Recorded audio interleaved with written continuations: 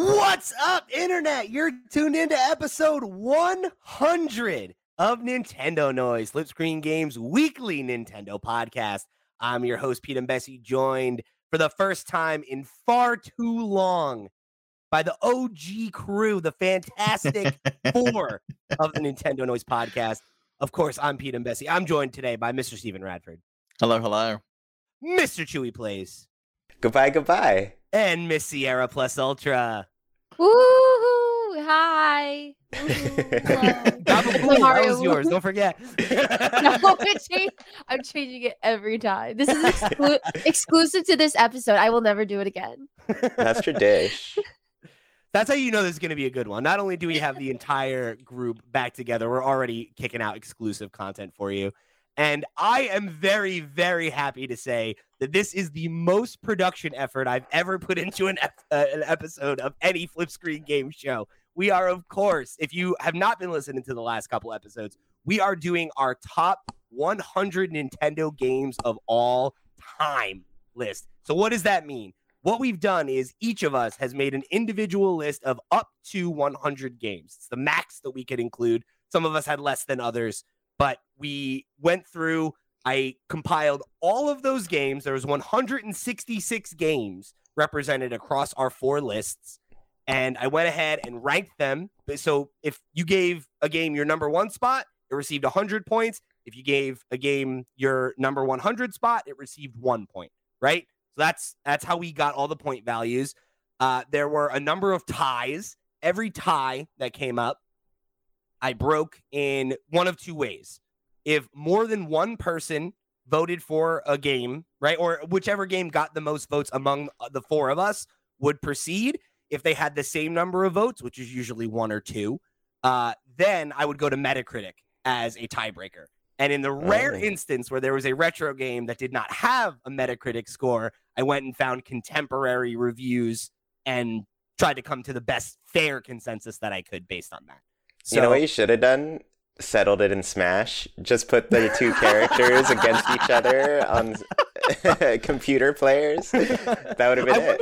I wonder if any of the ties would have not been able to be done because one of the games wasn't represented. That'd be an interesting question. Yeah, that would be weird. If they're not in Smash, I guess they don't count, right? Yeah, I guess not. Well, I don't know. Some of Steve's games, he threw some crazy ones. Sierra threw out a game I did not know was published by Nintendo. So we got some interesting ones on this. Well, I mean, it might. I didn't don't worry. I double checked. You did? I fact-checked everything. I made sure we were all... There's only one non-Nintendo published game that I allowed to squeak through. Was it the one I mentioned? It was the one you mentioned. Yeah. And it was because it appeared on 3 lists. And I was like, I had it on my list for sure. I did too. So we'll get into it. We got a long episode ahead of us. We got 100 games to get through, so we're going to jump right into it, gang. So the top 100, and if you're not on YouTube, this might be one you want to watch on YouTube. You know, Steve and I made a nice little PowerPoint. It's very good. So, you want to go check out the graphics here. But anyway, our top 100 Nintendo games of all time as ranked by Flipscreen Games. Number 100, Star Fox 64. So, Lilac Wars. or Lilac Wars, of course. Worth calling out to Steve knows some of the entries on the list because he helped me put the pictures and he doesn't know all of them. Sierra and Chewy know none of them. I know nothing. Each one is going to be a reveal. I was pleased to see this get on the list. This is the only Star Fox game that any of us wrote in. I was the only one that voted for it. But I didn't write any. Every Star Fox game. Sorry. Hey, it's all right. Hey, we you got to just put in your favorites, and I'm glad it squeaked by. I'm glad we got one Star Fox rep on the list.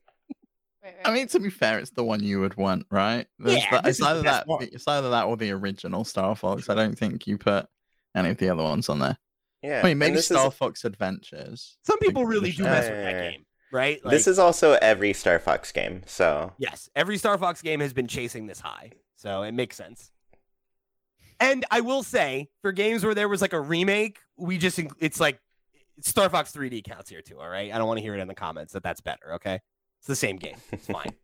Number 99, Super Mario 3D Land. This is another one that only one person voted for, and it was me. And I was very glad that it made it. It's a great game. Underrated game, I'd say.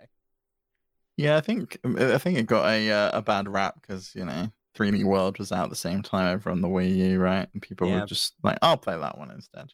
Yeah, this game is killer. I think if you haven't played it, it's one that's definitely worth going back to, and it's very unique in the way that it presents like the kind of like 2D level clear Mario format. Like the way it plays with perspective is really, really cool. It does some very unique stuff.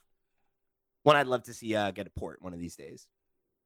Did it use the 3D screen in any meaningful way, or was it did. just... Okay, that's cool. Yeah, and it's like, I mean, your mileage may vary, right? Some people just play those games totally with no 3D, and that's fine. But I think this is one of the ones that takes really good advantage of it, actually. That's good. Uh-oh. Why is 98 the same game? Uh-oh.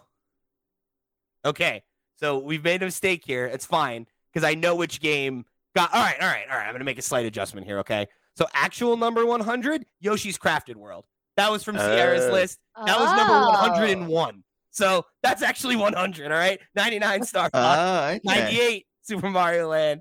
97. We're back on track, everybody. Okay, don't worry. Cool. Bravely Default. Nice. Yeah, I was stoked to see this one make it. Chewy, you voted for this as well. Mm-hmm. Yeah, this game's great. I mean, it's just big JRPG goodness that has... It introduced what was kind of like the default mechanic, which was like you can set your players to wait a turn and save an action, or you could set them to just like go ahead 4 turns and do 4 actions at once. So it was really like high risk, high reward type of gameplay. And this was what kind of crossed over into games like Octopath Traveler and that sort of thing. So yeah, really, really cool 3DS game. Bravely Second. I don't know why they didn't call Bravely Default to Bravely 3 Fault. Really missed opportunity there. But yeah, I really enjoyed this game. Tons of like classes and stuff. Like, I don't know, really cool modern take. I guess not so modern now that it's been like, I don't know, 10 years, right? Now, yeah, but yeah, a nice update to like the turn-based formula for sure. Yeah, I definitely am with you there. Like, I think that was the thing about this game that spoke to me the most. Like, it has a good enough story, and I like the characters, but the combat is, I think, really where it sings. Like, the default system is really cool, and I think it kind of breathed some new life into that standard, Final Fantasy turn-based combat. And it also, like you said, the classes thing very much reminded me of like Tactics, where it was like you were constantly evolving and like unlocking new classes so you could have like hybrid roles and stuff. Very, very cool. It gives you a lot of control and customization over like how you build out your party and how you take advantage of your bruisers versus your magic users and all that stuff. Great game. Glad to see it make the list. Number 96, Brain Age. Nice, good game. Otherwise known as Dr. Kawashima's Brain Training, which I think is a better name, personally. Sure. Yeah, I don't know. If it's... Why is the brain... Like, Brain Age doesn't seem reflective of, like, what's happening. Brain training. Yeah, your brain. Like you're training your brain, yeah. Well, I guess you do get an age for your brain, which I remember. I used to love this game. Like, oh, that's what they mean. I thought they meant, like, your brain is aging. Let's learn. They want to know how your brain is aging. It's like, it's like, do you have a sharp mind of a... I don't know. Who's sharp? 21-year-old, maybe? I forget what the lowest age you could get on there was. What is maybe the like smartest 18 age? or something? I don't know. I think it went lower than that. But it definitely went very old as well. Right? Yeah. I know some old people are fucking idiots. So I don't think age is a good barometer. But I feel like exclusively if you're an old person playing this game, that's where that makes sense, right? Where it's like, oh, no, your brain's still young and sharp. Don't worry about it, Just for grandma. Yeah. It's the positive reinforcement we need. Good job, people. You solved the Sudoku puzzle. Trying to battle that dementia, Sudoku on here is good, though. They were great. Yeah.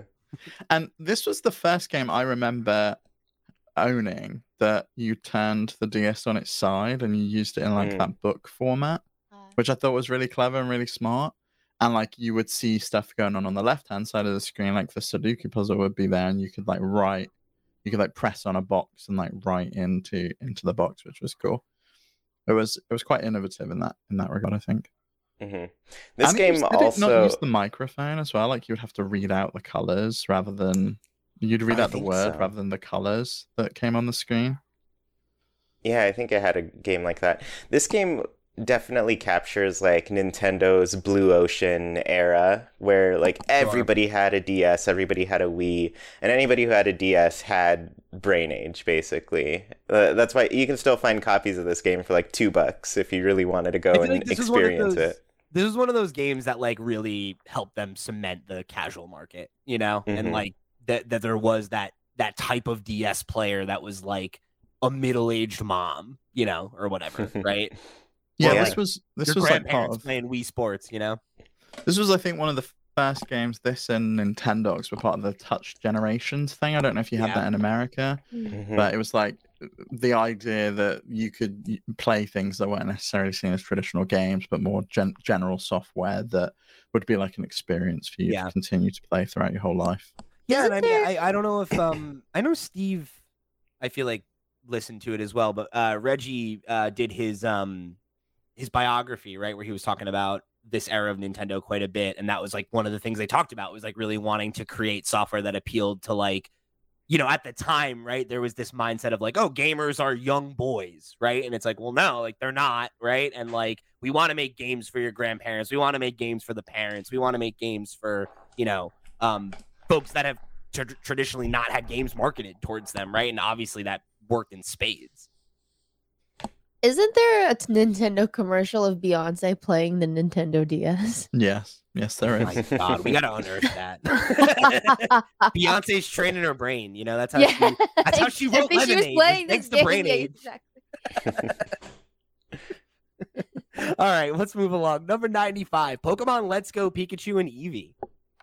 I forgot to put this on my list, and I meant to, but where would you have put it? Because it would have ranked higher. Because I think it would have ranked higher in like the top 30 for me, somewhere in there. Definitely not the top 10, but up there.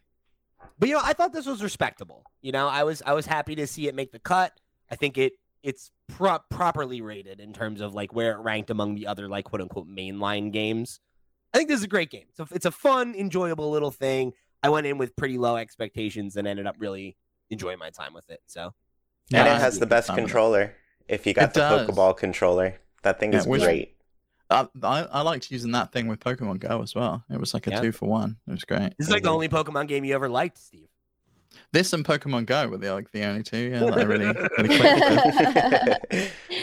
And it's because of the controller. Maybe if they let you use that in other Pokemon games, they'd be better. It would have been good, wouldn't it? It would have been nice rather than me spending like 50 quid or whatever it was on that little ball, only to be able to use it with one game ever.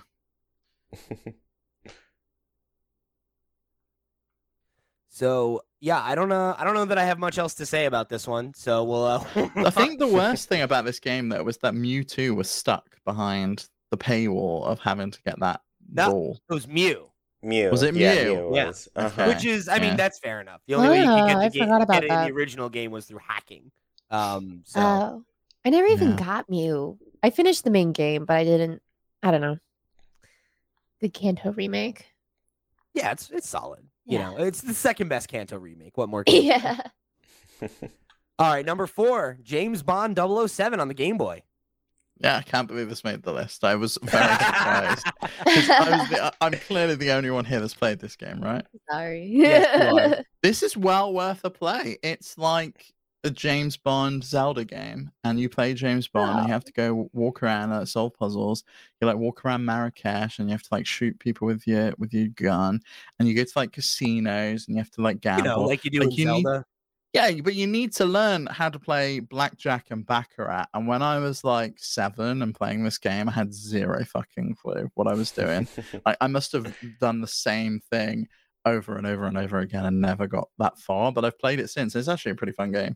It's well worth checking out. And it's one of those, I think, rare licensed Nintendo games that they put out. Like I can't really remember many other James Bond movie games. Oh, GoldenEye. Nintendo. But yeah, GoldenEye, I guess. But that was that was made by Rare, right? I guess it's published by Nintendo. So yeah. I think this was in a similar thing. Yeah. But yeah, I was surprised by this one. This is one of the ones where I saw it and I was like, you can't put this on here. And then I looked at him, I was like, you know what? God damn it, you can. Pretty good. All right, number 93, Mario Cement Factory. Oh yeah. the best. One of the best Game & Watch games. Yeah, by far. I love this one. Love the Game & Watch representation on this list. There's another one that's coming along later. It's one I would love to get like a physical hardware one of. But this even got representation in the Mario movie that came out this year. Like we saw Mario Cement Factory, which is really cool. I just think it's such a fun concept. It's really, really fun. And I love the lineage from all the way back in Game & Watch all the way through to today. That you can see the characters have kind of moved with Mario, the same back from what was essentially a calculator screen all the way up to now. I think it's really fun. For sure. The art on this is great. I love it. The Game & Watch art is so good. Yeah. I'd love to collect these one day. But that's a project. Number 92, Wii Sports Resort. I believe this is we're in this era right here where most of these games only one person voted for. Like Let's Go Pikachu, I think both Chewy and I had, but we both had it low. This is one that I believe was only on Sierra's list. What?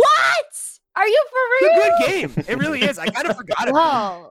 Wakeboarding! Did it use the Wii Fit board at all? I don't believe so. I think so. Because I feel like wakeboarding would have worked with that pretty well. That would have been cool. Yeah. Was this the one that you needed like the gyro, the new Motion Plus thing, right? I believe so. Came with that. I think that might be right. And it added that, and so you got like the more one-to-one motions. I loved the fencing. That was one that me and my friends played a lot. That was really fun. And the basketball was fun. Yeah. Good game. Really good game. But not good enough for your list, apparently. I kind of forgot about it. Like in retrospect, I probably would have put it on my list. But I think all said and done, I would have been lower. So like it probably only would have went up a couple spots on this list anyway. So. Yeah. But shout out to Wii Sports Resort. Really good game. 91. Pokken Tournament DX. This is one both Sierra and I had in our list. Nice. Great game. Really fun. I know. I can't believe it didn't get a life of its own. In comparison to the bigger esports games, like fighting games, I'm surprised this didn't have like a big moment. I remember it was at EVO for like a year or two, I feel like, after it came out, and then it kind of just fell off, which is a bummer because it's a really good game. I feel like it being trapped really on Switch is probably the biggest hurdle, right? Is like it's just not a great console for online, and I wonder if that played a factor. But I was playing this ranked for like a couple months after it came out and was just having a great time until I got to the point where only the really good players were left. And it's like, all right, I guess that's the end of my time with Pokken Tournament. That's just so common with fighting games. I think this still gets representation at Pokemon World Championships, doesn't it? I think it was at the last one. Yeah, I think you're right. Cool. Yeah. Didn't know that. Yeah, because I remember watching it. They also had like at that time the promotion on NSO where it was like you can download it for a week and it's on sale. I remember that. So I did play it a bit then, and it was great. I tried it, and I was like, man, I am not as good as these people I'm watching on Twitch right now. This is a game I feel like could really benefit from a sequel. You know? Yeah. I'd love for them to get another shot at it. All right, let's jump into the next one. Number 90, Super Smash Bros. Brawl. I love this game. I know that it gets a lot of flack for slipping and tripping and all that stuff, but like, I think if I had to think about which game I've spent the most time in, it was this one. Like this, I have so many memories of like being high school, like into early college age, and like playing with my old bandmates or like having my friends over after school and packing like 15 people into a room and bottom two passing and just like playing for hours and hours. And like so many of my core Smash memories are of Brawl. So, you know, warts and all, it's a game that's like very, very special to me. So I had to give it its flowers. I did play this a lot. It killed my Wii eventually. It's the only thing I was playing on my Wii for the last like 5 years of it. Yeah. And the story mode, like it just had all of those really awesome cutscenes, which I think the only iteration we've gotten of that is like the introduction trailers, you know? Yeah. But I feel like that was the start of like just really cool hype moments of Smash, you know? And this is where we started getting the third-party characters, like Sonic and Snake were both in this for the first time, and it was like, what? That's insane. How could they pop? And now we take that for granted, right? But this is kind of where it started. So definitely one that I always think back on fondly. 89, Donkey Kong Jr. Great game. I love Donkey Kong Jr. I think it's superior to Donkey Kong in many ways.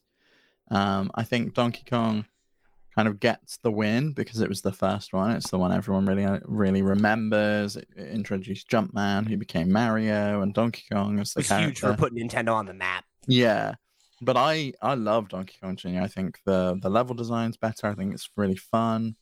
I like the concept that you're trying to get a key and then you go around the level more.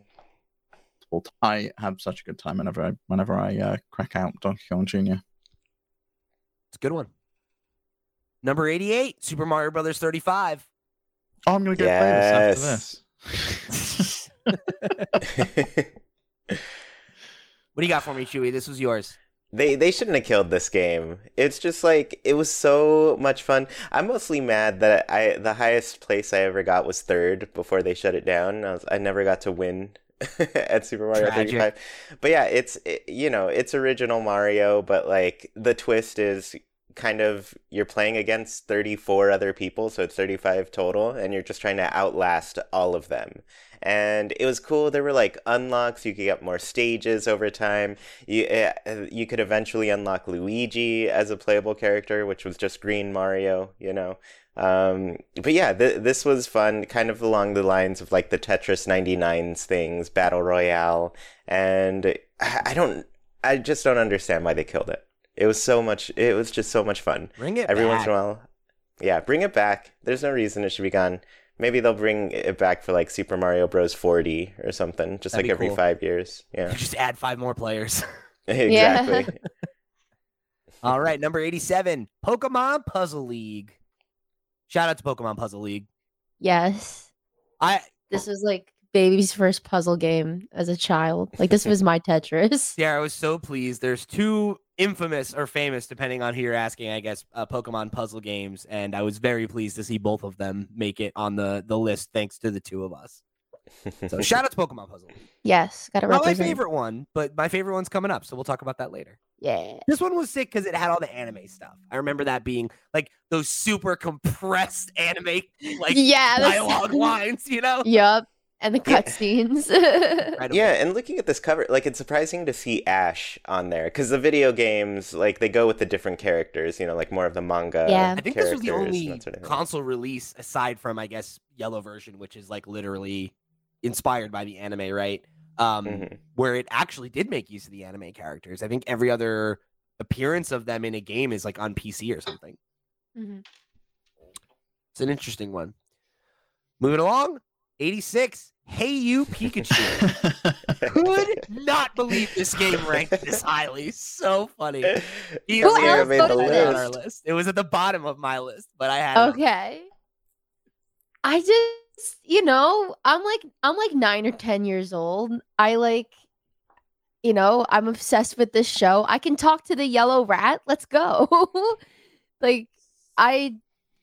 A lot of the games on this list, like I went chronologically from when I have the first cognitive memory of playing video games, which was like 99, and like went like in chronological order from there. And like this is a game that had like a very strong like mark on me as a kid, so I had to throw it on there. It's so funny because I feel like it's probably one of the most disappointed I ever was with the game versus because like I remember seeing the commercial of this and being like, oh my God, this is incredible. And then I remember playing this game for like, I don't know, 40, 50 hours or whatever. And how much of the time I was just screaming in the microphone, like, Pikachu, please just eat the fruit. Why?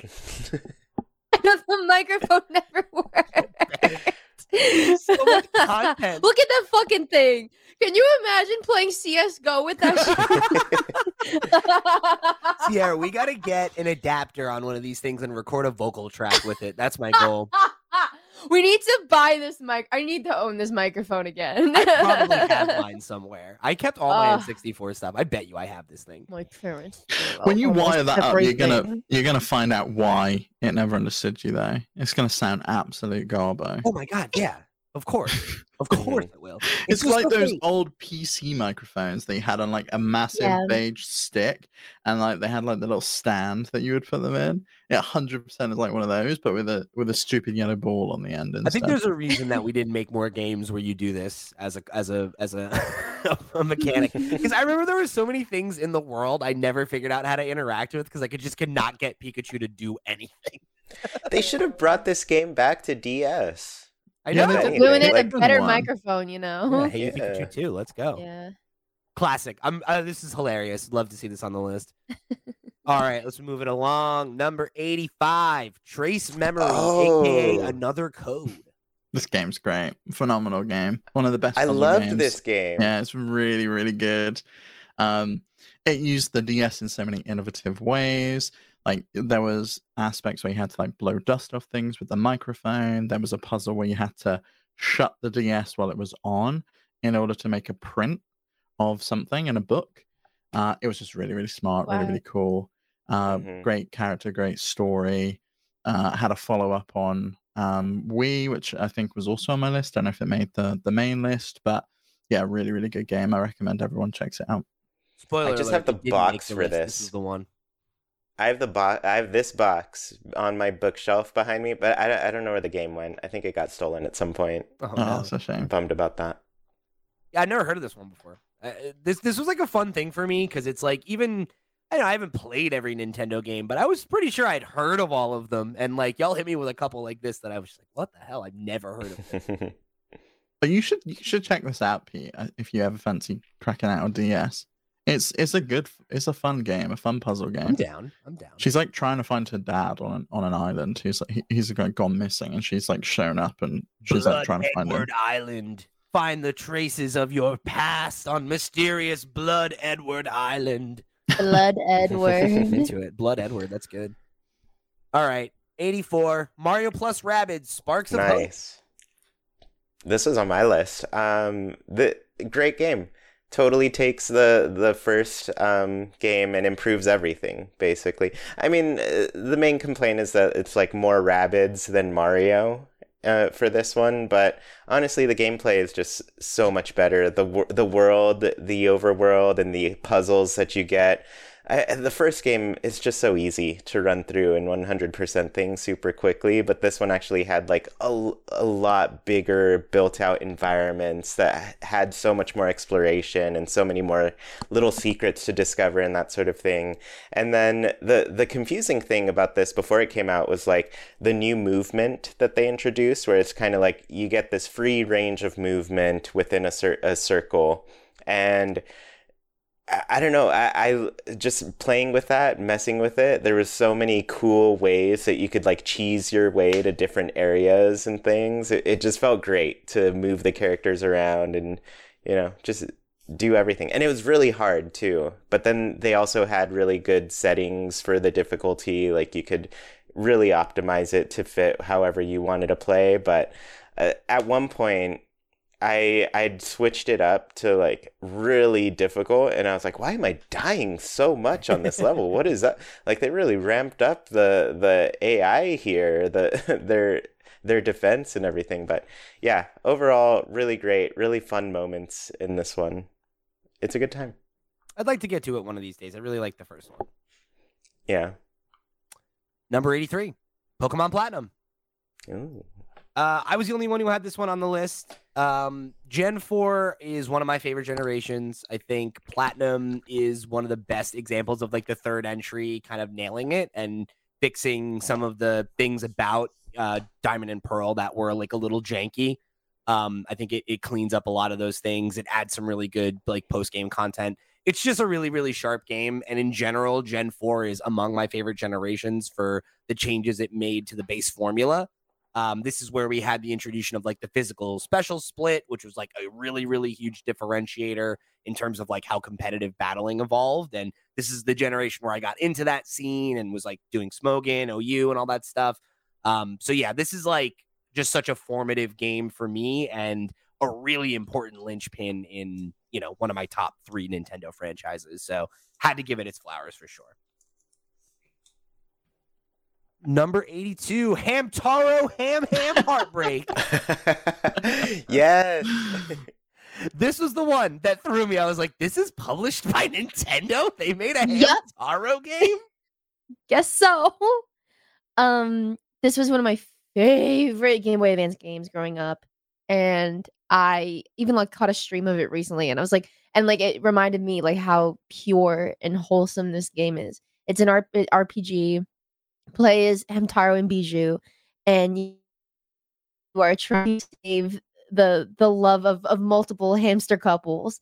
So you learn different dialogue as you go along to help you solve these puzzles in every scenario. And I think that the way that the the different areas are designed are so cute and gorgeous, and the colors are just pop, and it's a feel good game, especially if you loved the anime. If you missed out on this as a kid, emulate it, go back and play it.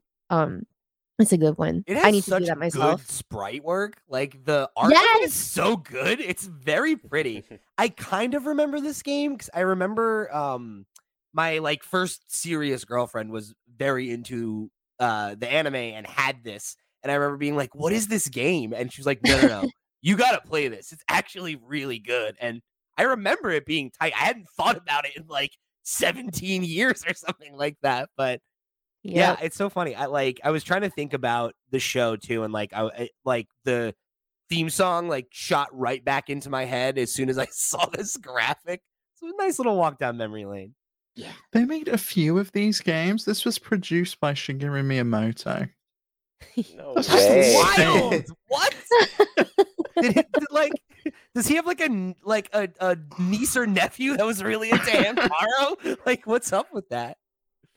I don't know. It was a sequel to a Game Boy Color game that they also made, that Shigeru Miyamoto also produced. That's I guess that's why they're so good. Yep, it's Hamtaro time. That's all I got. That's all I got for you. All right, number 81, Super Smash Brothers for Nintendo 3DS/Wii U. Chewy and I both ranked this one. I like this game fine. I think it is very good. I think the reason it scored lower for me is because I think it's the least memorable game, because the differences between it and Ultimate are not very significant. It's mostly just it feels like the ramp up to Ultimate, right? Where it's okay, it's very similar mechanically. It doesn't have a lot of unique functionality, and it's basically the same roster, just missing all of the fresh new characters that we got in Ultimate, right? So it's a good game. It's a great game, right? I think it's probably the second best Smash game, but it's the one I feel like I have the least emotional investment in, It's the one you could play handheld for the first time, though, which I think is cool. really important. And I own copies of it. I did it. And it introduced Villager. That is true. Oh, well, that's enough then. I think the highlight with this one was the 3DS mode, the 3DS exclusive mode, Smash Run, right? That was fun. I thought that was a really fun twist on their multiplayer up until now, where you kind of just do Smash always kind of had those single player modes where you'd run across this stage and beat an obstacle course basically, right? But yeah, this one took that idea, turned it into a little collectathon where you make your character as strong as possible, and then you just fight at the end of it. It's fun. It was a good time. I did enjoy that. Number 80, Diddy Kong Racing.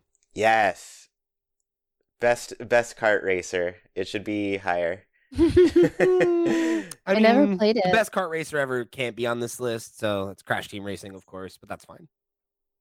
No, I mean, okay. Well, Diddy Kong Racing, it's just a standout in kart racers because of the story/adventure mode that you had. You'd drive around in a hub, which was great, full of secrets and that sort of thing. You'd get different races. They'd change up the races with the silver coin races. So after you've won all of the races, you could go back and collect all the silver coins, which made the race harder because they'd put coins that were mandatory. There was 8 on each track. you'd get them all, and some of them were really out of your way, so you had to be very good to like get the coin and then still get first place in this game. So the thing I always think about with this game is the multi-vehicles. Like, that was so innovative. Like, that's still not a thing you've really seen, where like you could race a plane instead of a cart and stuff like that. It's very cool. Yeah, the plane, the hovercraft. The hovercraft was always chaos because it controls so weird. It would just like turn really quickly, and then all of a sudden you're just like going every which way. It's wild. This has nothing to do with Diddy Kong Racing, but it does have to do with what we're talking about here. So one of the games on Sierra's list that didn't make it to the top 100 was Mickey's Speedway USA, which I learned was made by Rare. What? Yeah. Rare got the deals back then. Isn't that wild? That is crazy. They made 2 kart racers? Okay. Mm-hmm. I guess they still get to work with Disney at this point, because Rare did the whole Pirates of the Caribbean thing with on Sea of Thieves. So pretty cool. Yeah. Number 79, Pokemon Brilliant Diamond and Shining Pearl. I did put this one on mine because I didn't play the originals. So to me, this is like, you know, how I played Diamond and Pearl. I respect that. I didn't mind. Like, everyone was really upset about the chibi 3D like art design of the game, and like I don't know. I really don't know, like, because like I didn't have an opinion because I didn't play the originals. So like you kind of got to go in fresh. Exactly. So I picked them up and I played them, and you know, I loved the story, the characters, and the gym leader fights were really great. Obviously, and then it was my first time fighting Cynthia and experiencing that, which is like it's like the hardest Elite Four in any game. Like, that is so. I think that those games are so satisfying, and it's a really good dex too. There's a lot of good Pokemon in Gen 4. Yeah, so I loved the underground thing. I thought that was a nice touch. Yeah, and yeah. That's awesome. I'm glad you were able to get in on Gen 4 now, finally. That's awesome. The only thing I remember about this game is Chewy pointing out the feet. I'm sure it was you, right, Chewy, that pointed out the chibi feet and just ruined it. I'm with you, Sierra. I wasn't bothered by it. I thought it was like a good way to take the original style and modernize it a little bit. I'm surprised we haven't had any more of these announced. I thought we would have. I thought that was going to be their strategy moving I think forward. We'll get another one. We'll get a black and white remake soon enough. Number 78, Fire Emblem Awakening. Great game. Chewy, you were the only one who voted for any Fire Emblem games aside from me and the one that I voted for. So go for it. That's wild. Okay. I'm Fire a new Emblem fan. Awakening. Three Houses was my first one, so. That's fair. You should go back to this one, because this one really God, launched. I didn't put Fire Emblem Engage on my list! No! Oh, me neither. No! Damn it! Oh, no! Me neither. The story got a little too whack on that one. Still, damn. All right. Awakening is great. I mean, Awakening is a lot of people's first Fire Emblem. It was the 3D, the first one to come on 3DS, and I remember it being like actually pretty difficult to find when it first came out. Yeah, I remember that. People who didn't pre-order it sold out pretty quickly because, you know, it's Fire Emblem. They're like, we're not going to sell too many units of this game. We're just going to... Was this the one that had 2 versions, or was that the one after this? Because I remember there was the one that had 2 versions. The one after. And you could get the like collector's version or whatever, and that was another crazy thing to find. Yeah, Fates was after that. Okay. But yeah, this one, it really launched Fire Emblem into the mainstream for a lot of people. It introduced a lot of really fun mechanics. I think it was still the cleanest way to deal with like kind of the time travel, time skip stuff. And basically like this one, it introduced like the whole, you romance the characters, they have children later that you can use in battle and that sort of thing. And it was really just a fun mechanic at that point, because people were like min-maxing, like, oh, who are the best 2 units to match for this future child unit, you know, that you could use. It got real messy in Fates after this. It was just like, they didn't even want to explain it in the game, like how the children came back, but Awakening did a good job of it. Yeah, overall, really cool. It also introduced like DLC stuff, a bunch of cool missions and that sort of thing. Story was great, challenge was great. overall very solid. And then the character art design, I I'm still not a fan of like the character art direction that we got in Engage, for example. But I think this art design really stuck around. It kind of had a really good like classic anime feel to it. Yeah, So, the hand-drawn style. yeah, I really like this art style quite a bit. Me too. Me too. This is one I'd like to go back to at some point. You should. Number 77, Mario Tennis on the N64, the original. Fun game. Yeah. Did anybody else Yep. put this one on there? I did. Yeah, This I was on my did. list as Okay, well. go. Yeah. Yeah. I don't like love any tennis game, but like in terms of like Nintendo's significance in my life and my memories, like I remember playing this game. Yeah, I played a Like- lot of this game. My best friend growing up had this, and this was like one of the main like multiplayer games on N64 that we would play when it was just the two of us, you know, and it's not like one of the classic 4-player kind of experiences. And I remember like getting deep into the story mode and like, you know, going and unlocking all the characters and everything. Like it was a good time. It was one that I remember he and I had a ton of fun with. And it's always one of those games that like when I think back on the N64, this is like in that top 15, top 20 games that come to mind for me in terms of just, you know, great memories, good times. Yeah, this one's fun.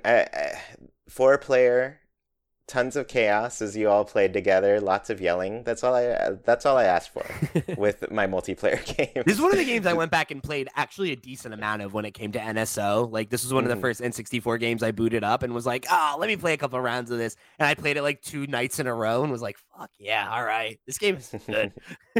Holds up. Yeah. All right, number 76, Cadence of Hyrule. Great game. Did no one else put this on their list? Just I you. haven't played it yet. Oh, it's so That's why. good. Do you like I'm- rhythm I'm- games, Sierra? I do. Yeah. I missed it while it You was should on try this, Sarah. NSO. You might like this. I heard it was Oh, it was on hard, but NSO, everyone was said that about I thought that about Breath of the Wild too, which is also still hard. But I did Yeah. not find this hard at all. If you can get in with the beat, it's fine. It's basically just Okay. like matching the rhythm, and if once you get that, then it's pretty easy. You can They even also turn it have a off in the rhythm-free mode. settings. Yeah, it's Yeah. just, like, you're finding that too annoying. But I loved the rhythm. I loved the remix of the music that everyone knows from Zelda. I loved the characters. I just thought it was so fun. I kind of want to go back and play this again. This I was a wish really I good liked game. rhythm games. Yeah, it was, Did you it was not on even, like- NSO for a week. When was that? Is it ever? Do you think it's going to come back? I want to say it was a couple months ago. They did like the trial thing. I honestly don't Yeah. know. I feel like they don't really revisit the games on NSO. It seems like they do a new one each time where it's like, oh, you can play this for a week, you know? But I really wanted to play this. I just didn't get a chance. And I still think I'll buy it just because I love rhythm games. And I've actually been thinking of getting Crypt of the Necro Dancer too. Which is on sale right now for like $3. I don't know why I haven't grabbed it, but yeah, I love rhythm games. I love Zelda, so I think this will be fun for me. Yeah, it's really great.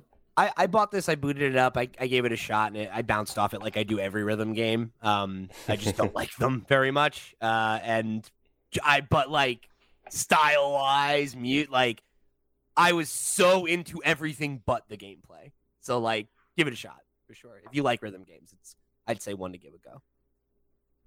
Number 75, Kirby Nightmare in Dreamland. This was one of mine, one of the only games. This is one of the higher games that only one people voted for. But yeah, this was like in my top 15. I think it's up there. I've talked about this game a lot. This is one of my favorites. It's a remake of the original Kirby's Dream Land. It's just gorgeous. I think this is the best 2D Kirby game for my money. I love the sprite work on the GBA where you get that like nice 16-bit look and color palette, but with a little bit higher quality animation.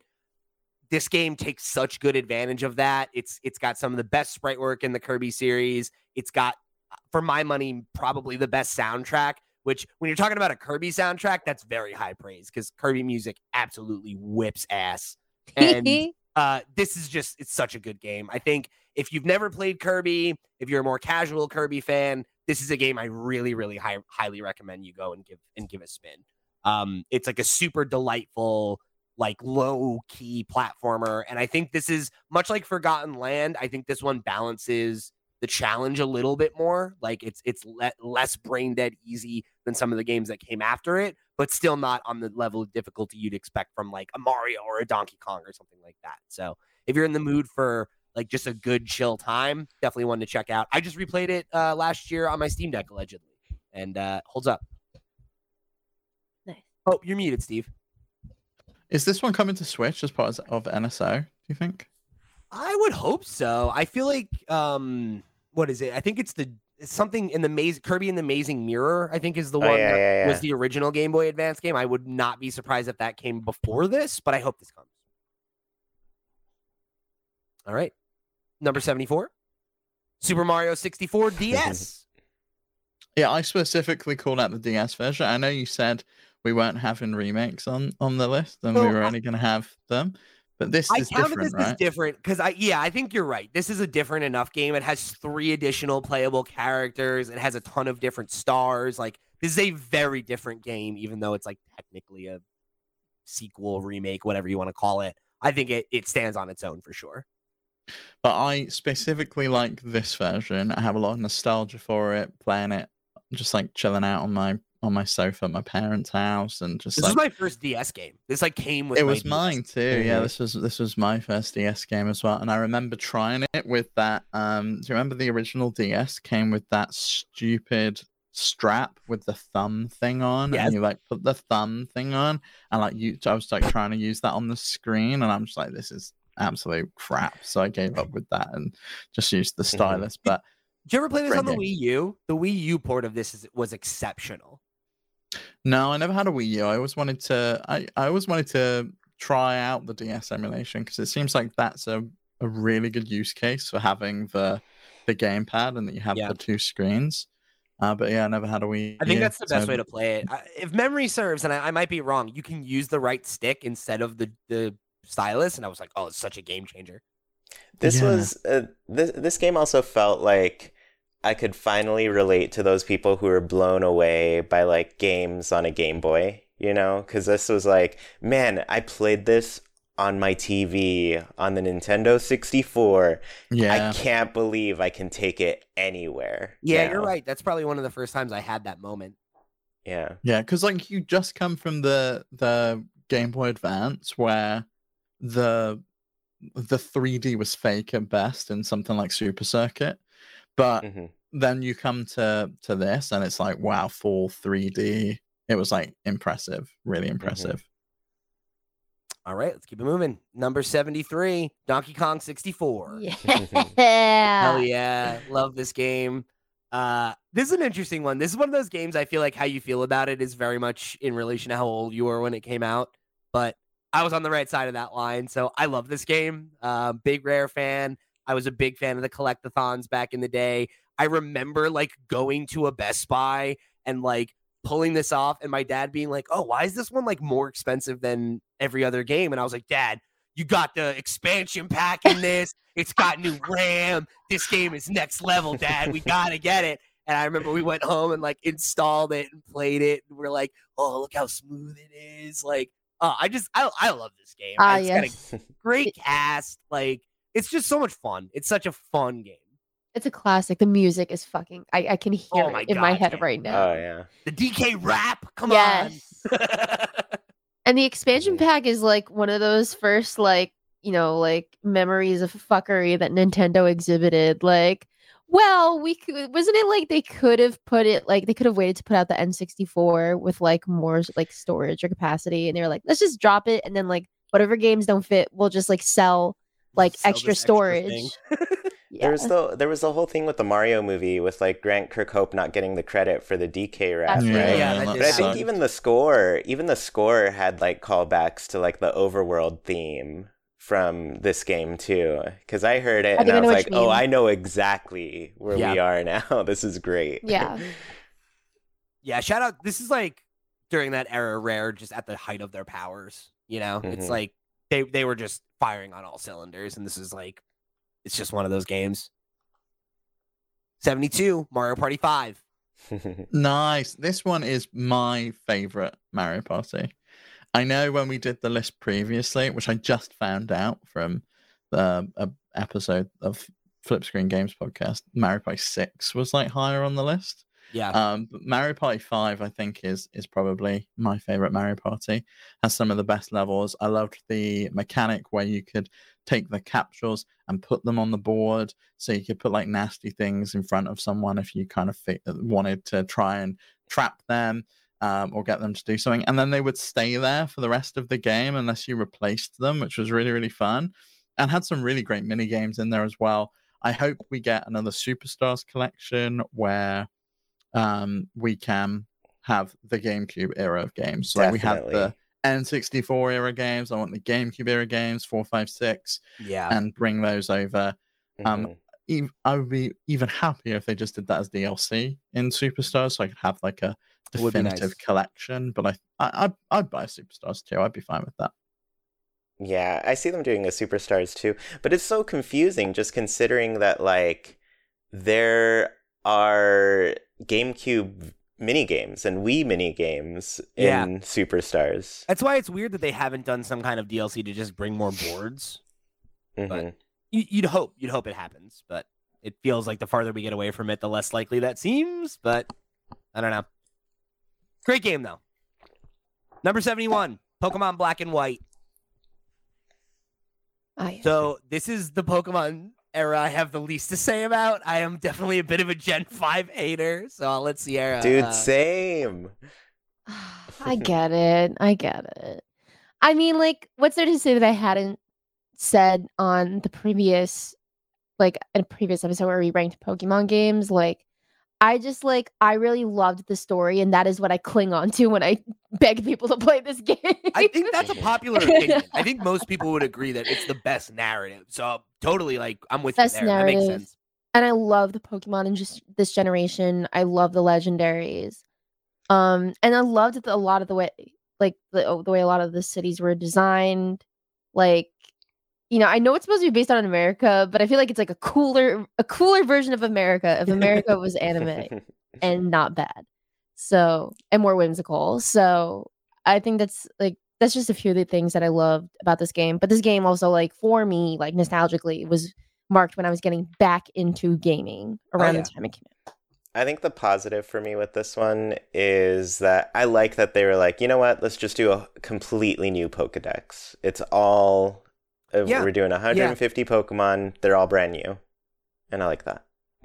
Yeah, I think I like that more in theory than in execution. But I'm with you there. Because I remember being like, oh, that's so cool. And then it's like, P-Dove. It's like, well, that's just Pidgey. You know, like... Yeah. I know. They always have the obligatory bird. My hot take is, like, you don't have to have a new bird all the time.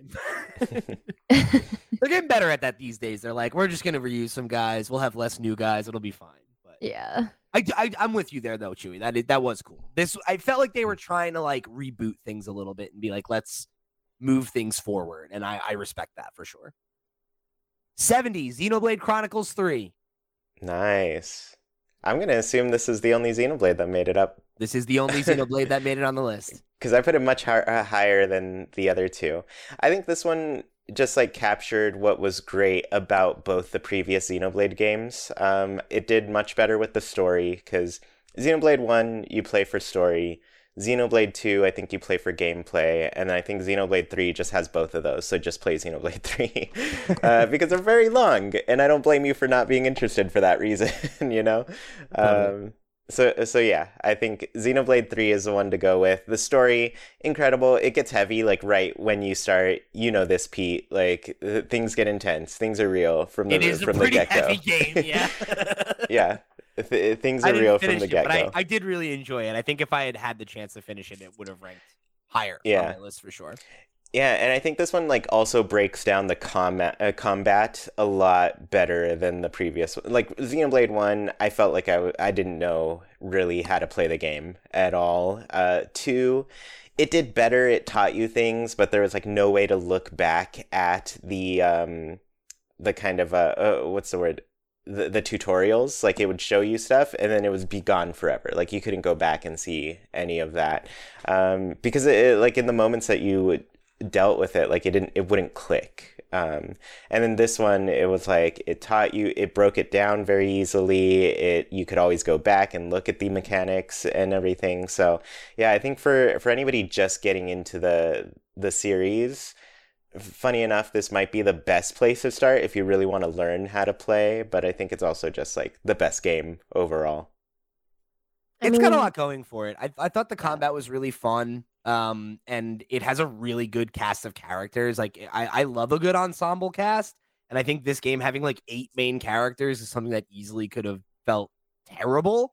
And I think they do a good job of like basing each of them on like a kind of trope to give you like a sense of their personality, and then really meaningfully building on top of that so they feel like individuals, you know, rather than just kind of like, this is the big strong guy, this is the tiny strong lady, this is the, you know, it's like these like very traditional anime JRPG tropes that then they try to, I think, flesh out in a way that really worked for me. I think if this game ran better on Switch, I would have finished it because I would have played it in handheld. There's just so much content, it's hard to, you know, mainline it. So, but it's a good game, really good game. Glad to see that it made the list. Number 69, nice. GoldenEye. Nice. A great game. I have so many memories of playing this with my friend at his house, and we would just sit when we were like kids in this single armchair in the corner, and he had like a separate like tiny little CRT TV set up so we could just play it out of the way. Really, really fun. I mean, I didn't give a shit about the single player. It was always the multiplayer. Oh, yeah. That was the only thing I played this for. I played this game a good amount when I was a kid, like a young kid, but like my shining memory of it is definitely when I was a teenager. I think I was like 14 or something, like maybe my freshman year of high school. And me and a bunch of my friends, like there was this one summer where we just like hung out at one friend's house like the entire summer. And it would be like, we'd either stay there or we'd wake up and walk over at the beginning of the day. And we played GoldenEye every day that entire summer.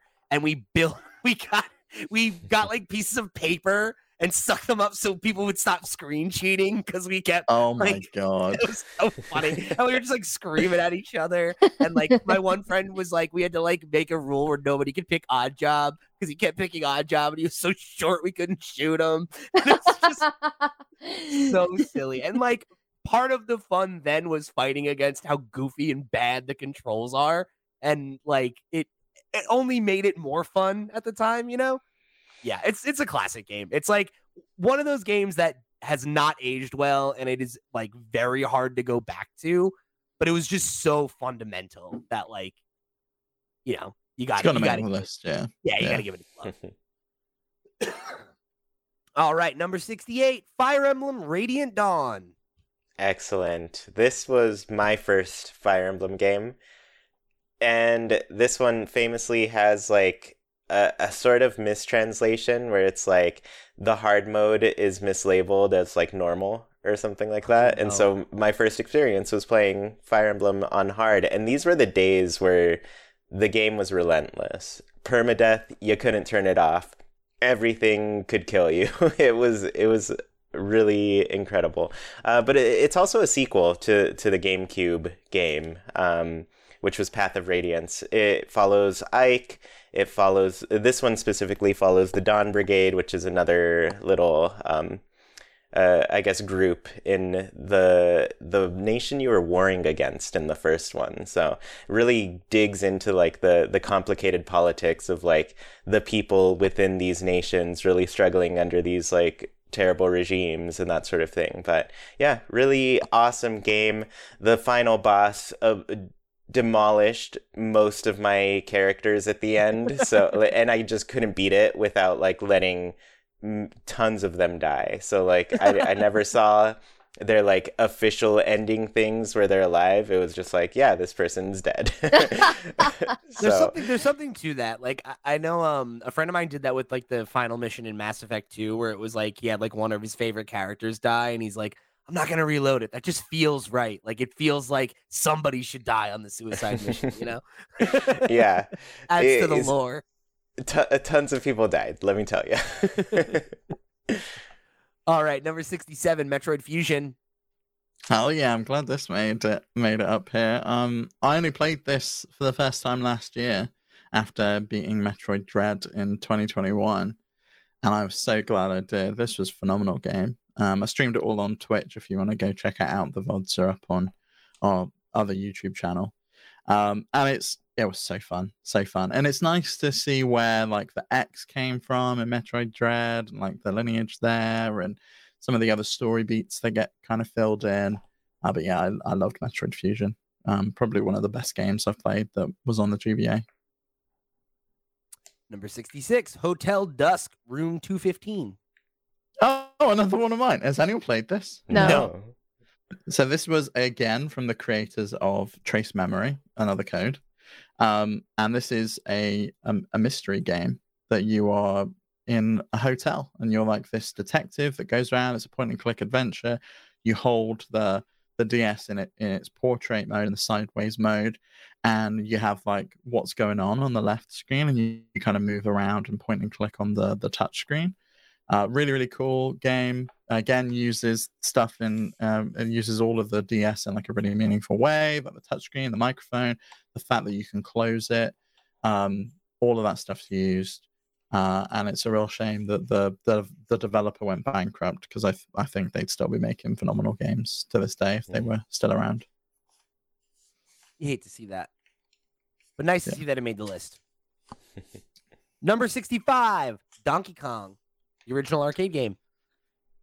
Had to be on here. Yeah. You know, even though I said I think Junior's better, I think the original Donkey Kong is just historic. And everyone's played it, right? Like literally everyone has played it. It's like one of those games like Pac-Man that's just everyone in their life will play it at some point. You got like the nice original Shigeru Miyamoto drawings on the side of the cabinet and everything too. Like it's just there's so much history wrapped up in this game. It's and it's a great game too. So not surprising to see it on the list. Number 64, Paper Mario: The Thousand-Year Door. Excellent. This one, bring back Paper Mario, Nintendo. There just hasn't been a Paper Mario game since this one. Bring back honestly. good Paper Mario.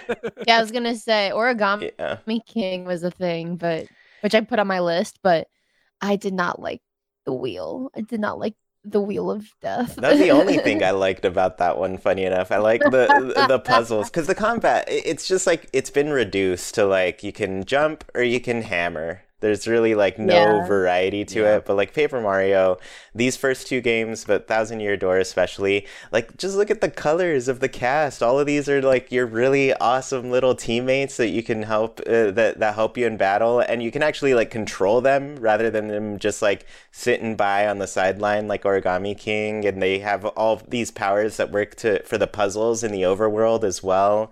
And I don't know, the story is great. It's completely I just miss this style of like RPG for Mario, where with the badges, the hearts, or raising what was the other one?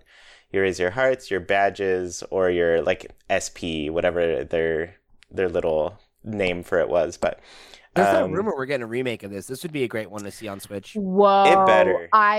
I know I still need to play the original on Switch, so I need to do that, and then hopefully by then this one will be out on Switch. I would love that. The original holds up, I think. It's worth coming back to, yeah. They were just both like really tightly crafted and in cool ways, where you could decide to like really just lean your stats in one direction and still stand a chance against all the enemies and that sort of thing. So yeah.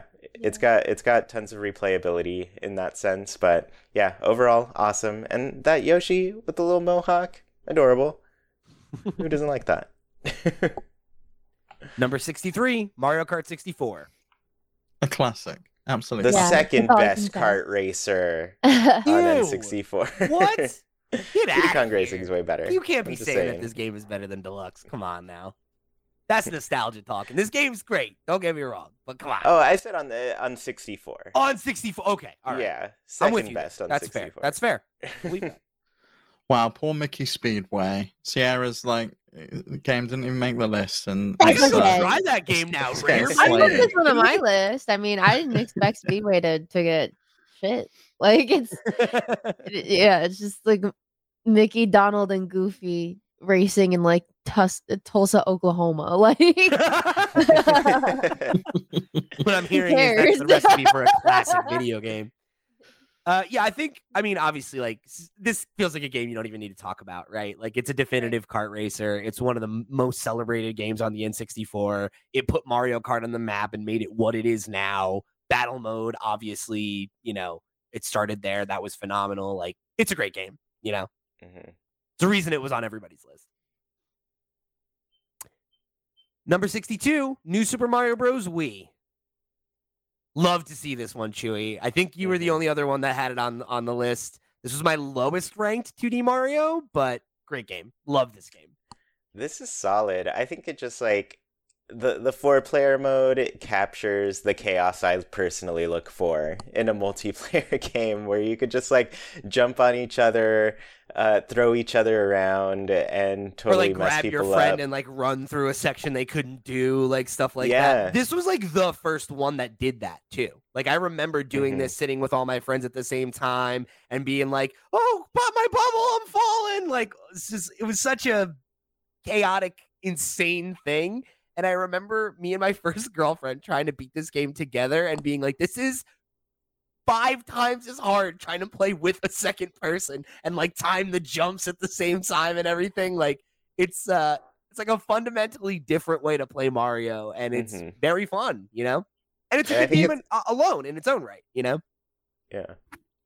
Yeah. I mean, the one thing I remember about this is like when you can become absolutely fucking giant and just like stomp through everything. And like you're off the screen because everyone else needs to be on the screen, but you're just like ginormous as you're like stomping around. Yeah, glad to see this one made the cut. Number 61, Splatoon 3. Excellent. You got this in here alone, Joey. On my list. You did no, not. I didn't. I put Splatoon 2 on You my didn't even list. rank it. You didn't even put it on the list. Well, I was going to, but I was like, do I really want to put every Mario Party game and every Splatoon game and like every Mario Kart game? You got to on do my with list? these hundreds, Yeah. Yeah, if you're gonna do a top 100, Splatoon 3. I mean, it's more Splatoon, but I think it's just the best iteration we've gotten so far. Much more balanced competitive play, but I mean, it's still got its issues. But I think what really made this one stand out for me was just the updates to Salmon Run. First off, it's available all the time. You can always go and play Salmon Run. You couldn't always do that in Splatoon 2 because there's like break periods where they're like, oh, you can't do that, I think the updates they made to that mode were really good as well. And then they took out a lot of the levels that were terrible in the first in the Splatoon 1 and Splatoon 2. They'll come back at some point, I'm sure. I hope Murray Towers stays gone. It should not. It doesn't deserve to come back. That level was just badly designed. We memed it into existence, and it was just a bad call. I think we learned our lesson after that. But yeah, no, overall, a lot of people kind of complain about the new stage structure, but I think that really feeds into just kind of the more quick gameplay that this one has. Deaths are pretty quick, so it's better to, get back into the action as quickly as possible. But yeah, overall, really great. I think it's just more Splatoon, and I'm here for it. All right. Number 60, Wario Land 4. I bet I've been the only one that put this on my list. That is correct. Oh, for God's I sake. never played any of the Wario Land games. I've never played this one either. This game is one of the best games on the Game Boy Advance, if not the best. I think it's my favorite by far. Just phenomenal game. Really great platformer, really great like replayability in order to find secrets and hidden things in the levels. And some of the best mini games. Just really, really good. Good boss designs. I love the Wario Land games. I really wish they'd bring them back. This was the last one, and we have got Wario World, but I'd like a Wario Land 5 at some point, or just a return back to Wario Land. Just reboot the whole series if you need to. You've been banging this drum for years, so I hope you get it one of these days. Yeah, when it comes to NSO, I will play it. I'll tell you what, I feel like when Wario and Waluigi inevitably come to a sequel to the Super Mario Brothers movie, I feel like that's the time. I feel like that's we need like a year of the like Nasty Brothers, you know, like we got the year of Luigi. Just give us a year of like, you know, Wario and Waluigi. I'd be happy. Wario with and that. Waluigi RPG. I'd play that. I would too. 59, the original Super Mario Brothers. Awesome. Glad to see this make it. Would have loved to see it a little bit higher, but very pleased that it was at least near 50. You know, could be a little higher, but what more can you say about one of the most important games of all time, right? Like, it established the formula for 2D Mario, but I also would argue that it is probably the most important platformer ever developed, right? This is the game that I think all platformers are compared against, right? And the auto scroll, right? Like, so many of the things that I think we take for granted in how 2D platformers operate begin here, right? And you think about World 1-1, like the way that it would teach you to play the game, like it's just it's a masterclass in game design and of course one of the most influential games of all time in its genre or otherwise. So you got to give it its ups. 58, Pokemon X and Y. Surprised to see this one so high, honestly. Who else put it on theirs? I put it on mine, I think. I had it on mine. I think it was just you and me, Sierra. Yeah. Okay. Did I take it off? Maybe it didn't make the cut at some point. Yeah. The thing is, I put almost every main line on this list. Like, yeah. This is an interesting one for me because, like, this is a game that was so important to me when it came out, and it's a game that I like don't have a ton of interest in going back to. But after Black and White, kind of leaving a sour taste in my mouth and having me kind of feeling like, oh, am I done with Pokemon? Like, does this no longer speak to me? This game really got me back. And this was the first one that moved to the 3D style, and it felt stripped back in some ways, whereas like 4 and 5 felt like we're building, we're growing, and then it was like, all right, like we want to do something that's more back to basics, that is gonna have kind of a more smaller feel to it, and that played for me, especially at the time. So it's a game that I look back on fondly, but not one that I have a ton of pull to return to in the modern era. Yeah. And that's kind of where the Pokemon games that ranked lower for me ended up. It's like, did I like this game at the time? What did it do for the franchise? Yada, yada. But like, am I going back and playing it in 2023? And this is one of those games I probably wouldn't. It kind of, the 3DS era is my least favorite era of Pokemon games, I would say, just because of the kind of broad, like, mobilification of them, trying to make them more handholdy, trying to make them less easy to have kids be frustrated for even half a second and apply their brains to anything. That didn't speak to me, but this game I feel like is where it started, and it's not the pitch of it being the worst. It's not the height of it being too handholdy. So it's like, this one sits in a good middle ground for me, I think. It's not my favorite, it's not my least favorite, but it was definitely a good one, a good dex. And I really like the legendaries as well. Xerneas is like one of my favorite design legendaries for sure. And this is where we got fairy types. These were so hard. Like, yeah, right. We got a new like type, Pokemon typing, and a new evolution. Like, I think that I feel the same way, that I have not entertained the thought of going back to these games. Not once. I'm not tempted. I think I'm kind of like, I'm Sun and Moon enjoyer. I would rather, if I was going to go back to that formative area of the Game Freak figuring out the 3D thing, I would rather go back to Sun. But I think that this made my list because I think about how much of a marvel it was that, like, holy shit, Pokemon is in 3D now in a handheld like format, and like it kicked off that like era of Pokemon mainline games. So, you know, it's got some good stuff. The Pokemon buffs, I loved that. Like the I wouldn't call it like a, I don't know, like it's kind of like Nintendogs mode, but for Pokemon. Yeah, where it's like you'd like, you know, like pet their heads and stuff. Yeah, and like a lot of that stuff that like you see now and like the picnics and like a lot of that was kind of getting started back then. Right. So a lot of like groundwork was laid for like really cool ideas they've expanded upon. And then Mega Evolution. Oh my God, Mega Evolution. I wish that like. Oh yeah, Megas. Hell yeah. I wish they never, like, I thought that was just always going to be a thing and not. That was like the best gimmick they ever came up with. Like, it kicked off like there being like a new meta for every 3D Pokemon game. And I wish you could go back and use like Mega Evolution like in every like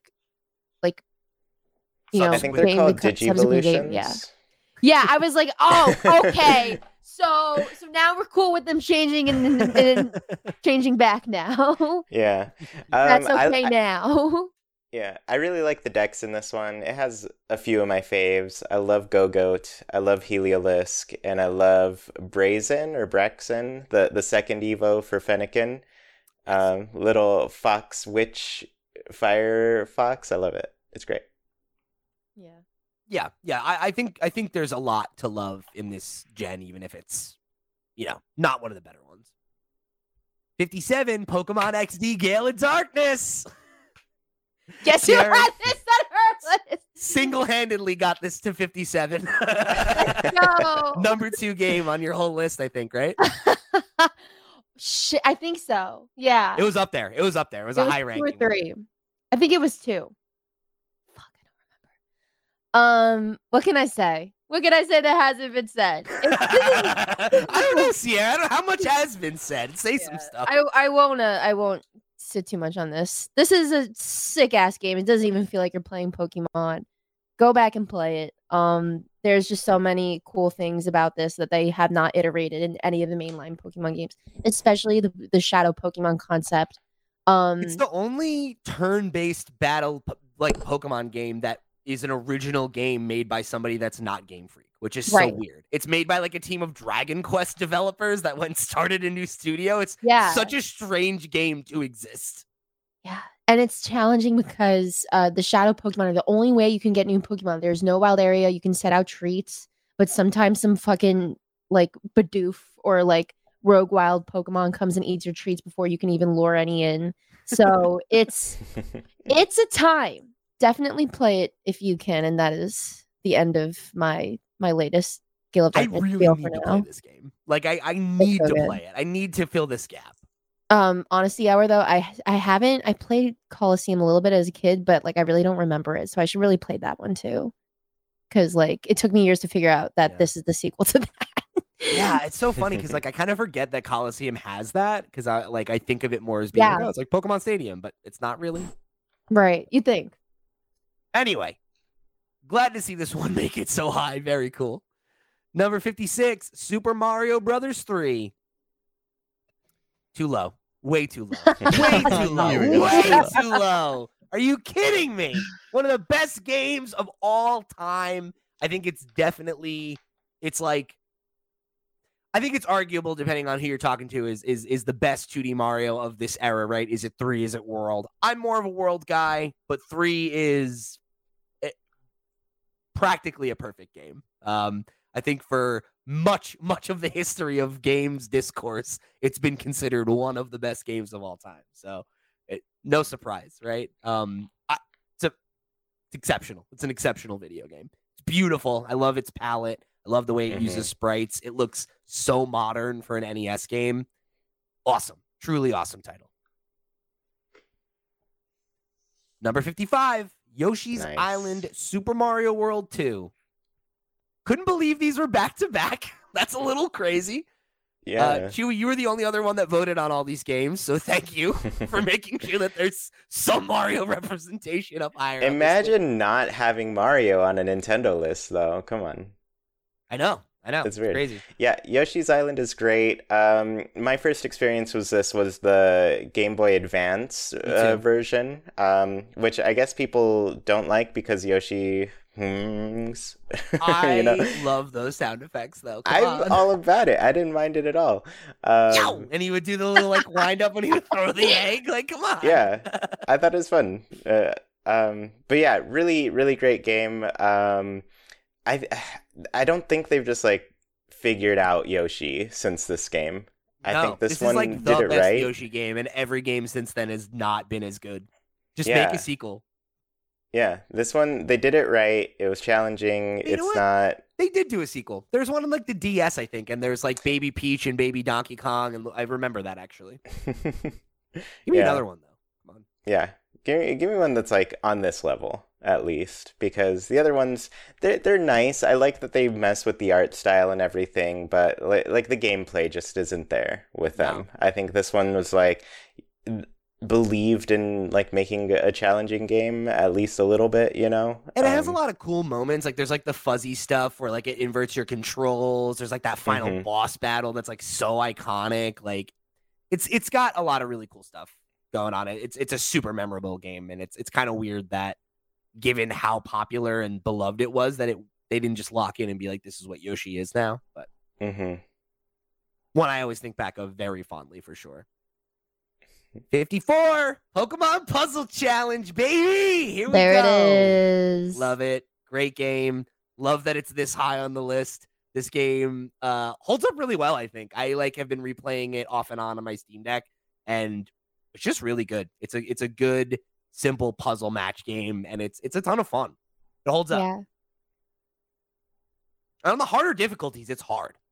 It's extremely hard. I can't get past oh my gosh. I think 7th gym or the 7th match. I just can't beat it. Claire is the 8th one. She's so unbelievably hard. She's still beating my ass. So good. Yeah, I love this game. I adore this game. Same. I remember, I think it was the last time, not the last time, but the time before that you went on tour, Sierra, and I remember you I came back and were like, oh, I was playing this on my 3DS. I was like, yes, I love this game. Yes. Hell yeah. I think I went and downloaded it right after that. I love that. Classic. 53, we got Game & Watch Chef / Game & Watch Gallery 4. So Steve voted for Chef. I voted for Game & Watch Gallery 4. But my favorite game in that was Chef. So... I mean, Game & Watch Gallery 4 is a banger. It's got Donkey Kong Jr. in. I think it's got Cement Factory in as well. And it's got the Fire one, which I like a lot too. It's a really good. It's a really good collection. They need to bring these collections back, or at least just chuck them on NSO as the Game & Watch Gallery, and just let us all play them again. They were really fun. Chef's amazing though. Probably could not believe how close this came to being in the top 50. I love it. Yeah, it's great. Game & Watch games rule. Seeing those sausages burn as you're flipping up in the air. Great. Got to get him over to the princess. Number 52, Luigi's Mansion.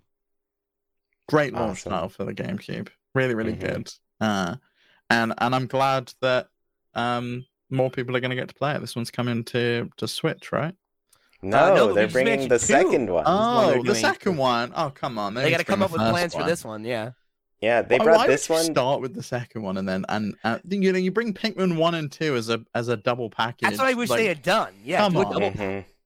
It makes no sense, especially because they brought this one to 3DS.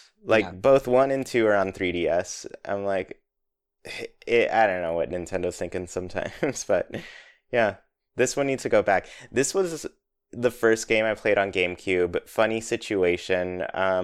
We used to go to Mexico all the time growing up, and at one point, my mom's ex-husband gave her some GameCubes to sell over in Mexico, and I was like, but I really want a GameCube.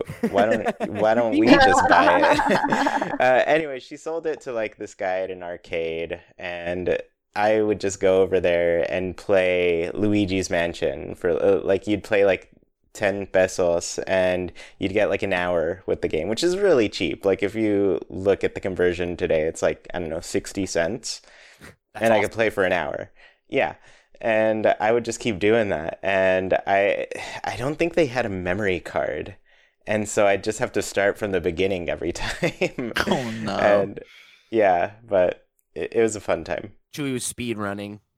I gotta get to the new content. Yeah. All right, number 51, Snipper Clips. Yes. Phenomenal game. Absolutely phenomenal. So good. I forgot about this one. I put it on my list after I was compiling yours. I was like, oh yeah, this is a great game. Got to throw that up there. Mm-hmm. It's good. I had a good time playing it with my partner. Spawned some arguments at times. You can snip in the wrong place, and then you've got to do that thing where you see the Snipper Clips and he's got that concentration face, and then he appears back again. They look like little constipated popsicles. Yeah, they do. Fair enough. But I just love it. The way they can go up on their stilts with their little legs going around the place. Yeah. Great game. Really, really cool. It's a really, really creative, clever co-op game, you know? Good time. Yeah. I love this one. This one fascinated me too. And I think it was a little indie dev studio that like eventually like Nintendo got in contact with to get this game made. But I think the original name was like Friend Shapes, which was also cute. That's very silly.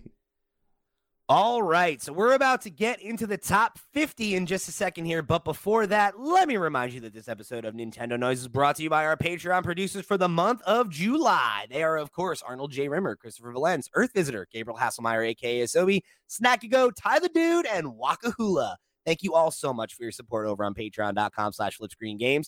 Y'all are the realest of the real, and we greatly appreciate your support on all 100 episodes of Nintendo Noise. Thank you for joining us. Remember, the only plug I'm going to give you today, because if you're listening to this, I'm sure you're a real one. Head over to flipscreen.games if you need to click on some links. Head over and check out our episode 100 special for Flip Screen Games, our sister show, where Steve and I went head-to-head in a game of Flip Screen Games Jeopardy, where we had to answer a ton of questions about the history of our own podcasts. And, you know, we don't know as much as we might have thought we would, but go check it out. It was a good competition. Yeah, they were hard. The Nintendo Noise questions especially were really hard as well. Like if you think you know Nintendo Noise trivia, go listen to that podcast and see if you can answer the questions. Submit your scores if you knew the answers. There was one question that was like, Chewie and Sierra had a rock, paper, scissors over who won in one of the hottest Nintendo characters rankings. What character was it about? And we're like, I don't know. Oh my god, I don't remember that. So long ago. I don't remember it. I believe that. So go check it out. It was a good episode. I hope you'll have as much fun checking it out or listening to it as we did recording it. All right, let's get back into it. Number 50, Pokemon Go. So the one game not published by Nintendo that made it on the list because it pretty much is a Nintendo game. I think this is a good 50. Like it right in the middle of the list. I fell off Pokemon Go after the first year, but it's like I think of that summer where it popped off and everyone was playing it. No matter where you went, there was a crowd of people. You're talking to strangers. You're having block parties. I'm driving through cemeteries to hit Pokemon stops. Like, it was a time. It was a time, and it was the closest I ever thought we would come to world peace. I was just thinking that. Right? It was a magical summer. It was like, you're like, you know what? Maybe humanity's going to be okay. And then the next couple of years after that happened, and you know, we know how that turned out. But I think what happened was I remember everyone's grievance with this game was that they were not updating. It felt like they were not updating it with new content as often as they could be. So a lot of people fell off. A lot of people got sick of like catching the same Pokemon. Like if they're casual players and not interested in the competitive aspect, like they wanted more.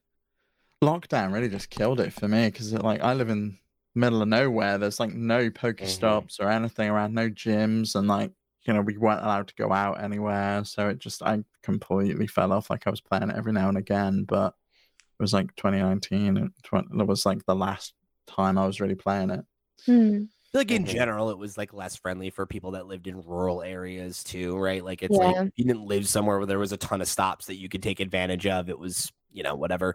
But I remember like I traveled that year too. So I like got to go play in a different city where a friend lived and like was seeing all these different Pokemon. And it was like, it had that sauce in the early days, you know? And I know there's like a lot of people that were still playing it, right? Like Max, one of our co-hosts on all the other shows, like I know he still plays it or only just stopped playing it within the last year or whatever. So certainly still a thriving community there. Yeah, I still play to collect, but I've never battled. Rarely, if at all. It was a very short-lived thing for me. Yeah. I'm on again, off again. I like to check in on some of the community days just to see if there's a shiny I want. I got my shiny Larvatars the other day, and I was like, yes, I'm very happy.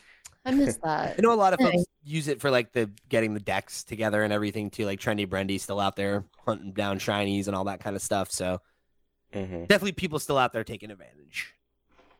Number 49, Super Smash Brothers Melee. Nice. Classic, right? It's the competitive game. I think obviously as great as the original was, I think this is the game that kind of elevated it, you know, and it brought Smash, I think, to what we think of it being now, right? A little more fast paced, a little wave bit more dashing, a little sweaty. Yeah, right. Like this is the hardcore one. You know, it's a Peach game was that the best. it's fun to go back to still too. You know, like, it has a really good vibe and feel to it. You know, very big. Yeah, this one I like that it was fast, it was responsive, and that Peach was the best character. You're not wrong. Much better roster too, right? Because it's like more than double the characters of the original. That felt like a huge step up. You know. Yeah. Yeah. Great game, beloved. 48, Super Mario Galaxy.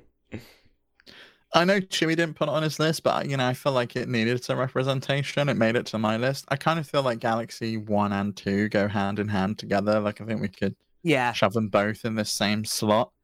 But I remember playing this when it came to the Wii, and I was like a little bit surprised by it. I thought we were going to get something like Sunshine and 64 again, and we got something completely different, something really fresh. It was really cool. These like these really unique levels with this like gem system, and like it used the Wii remote in a meaningful way.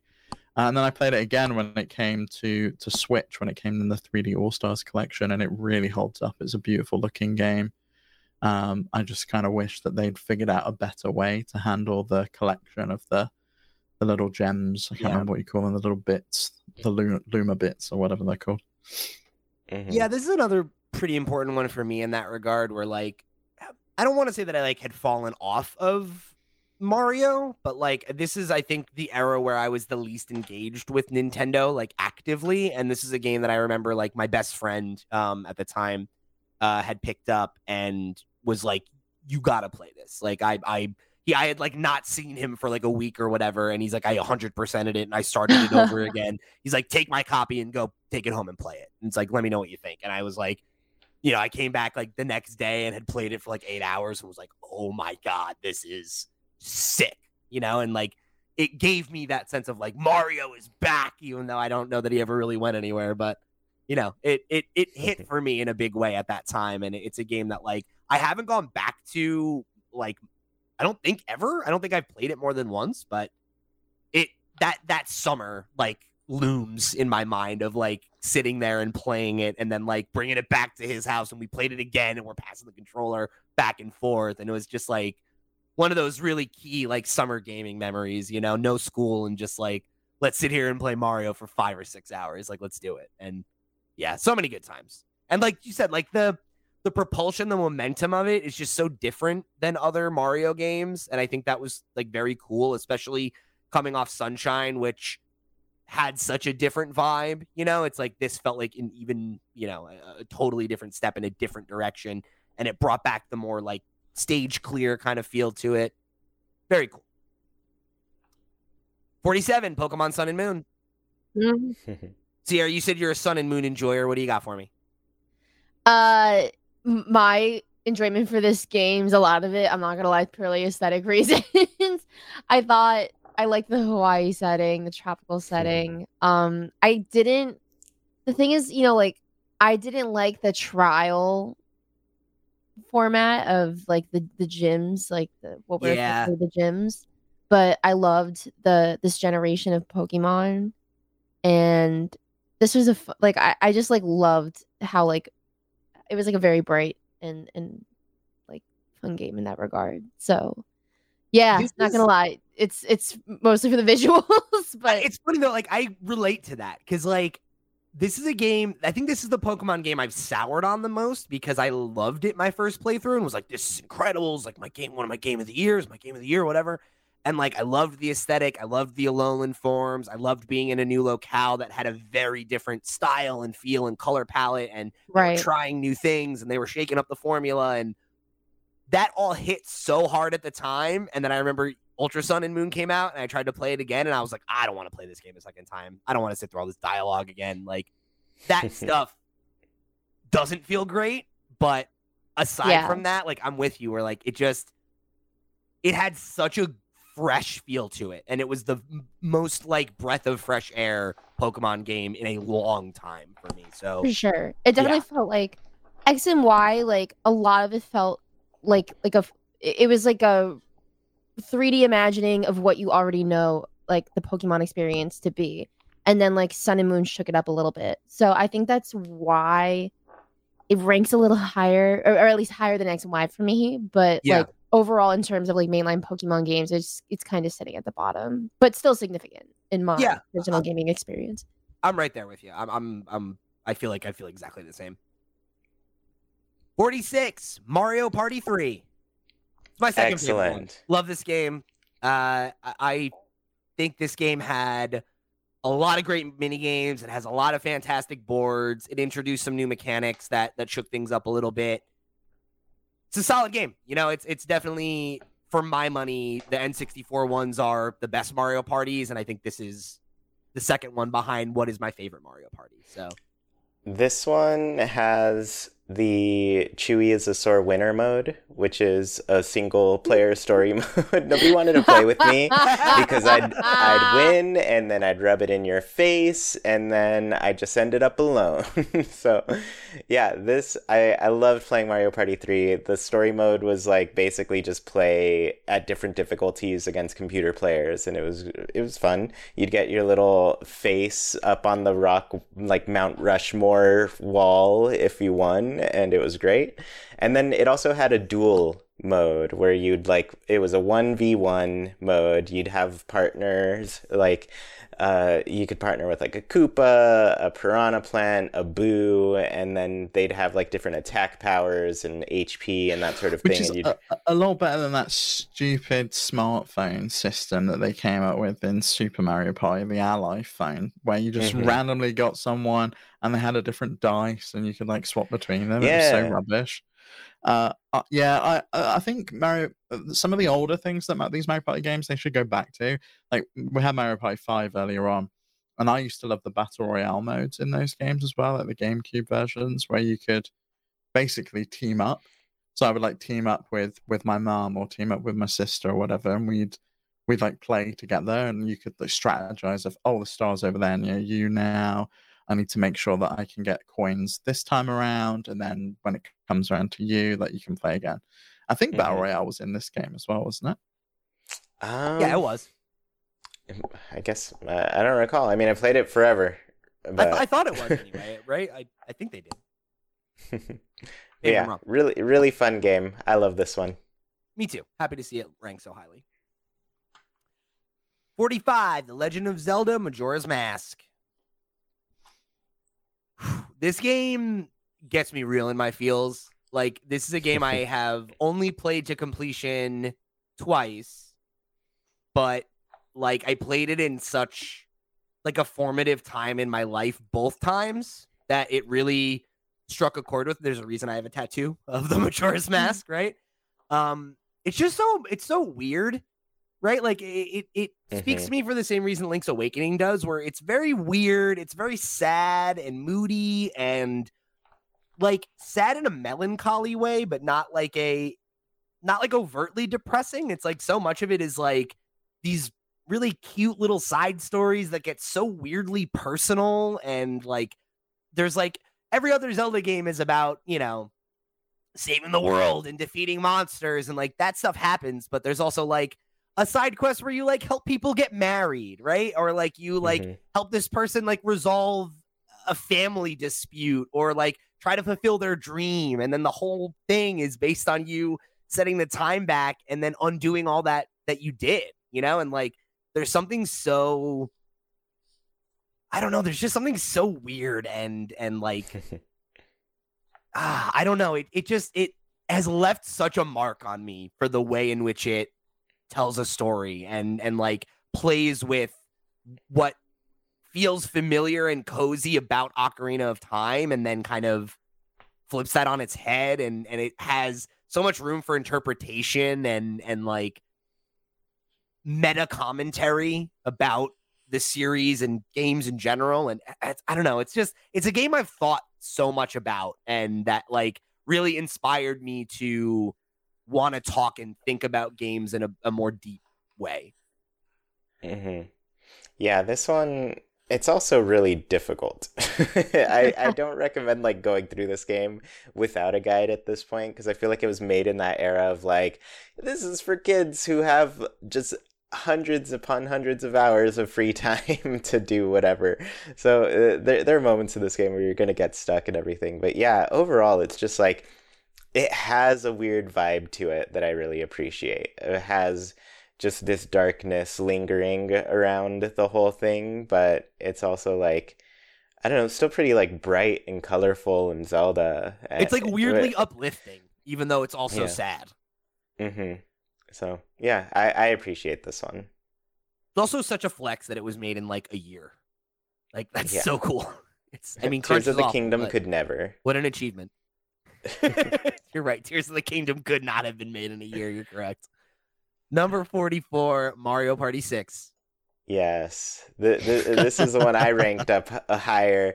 Hello, the microphones. I literally spent like 2 hours at my parents' place trying to find the microphones that I had. For this one came with it, and Mario Party 7 came with it. The mini games are terrible with them, but I was like, I have to have these. I have to have them. Sierra and I need this for a microphone library so we can make our Nintendo Peripherals album. Exactly. Let me tell you, I recorded like my first like rough recordings in a band in high school with like a Rock Band microphone plugged into a computer. It worked. A lot of people did. Yeah. Imagine miking an orange cab with this baby. Doing a we need to do a microphone shootout of like video game microphone peripheral. Dude, I'm like so down for that. We gotta do that for like that's gonna be a day-long project. We'll turn it into like a short or something. We gotta figure out what's the best microphone from a video game. I think it's the Lips microphone from Xbox's Lips. It used to light up when you sang into it. Lips. That's such a gross That's name. hilarious. Shout out to SingStar. That had a microphone, right? Yeah. Mm-hmm. I'm this kind of game, serious about this. Great. We're doing it, yeah. I'm in. We're doing it. You have to.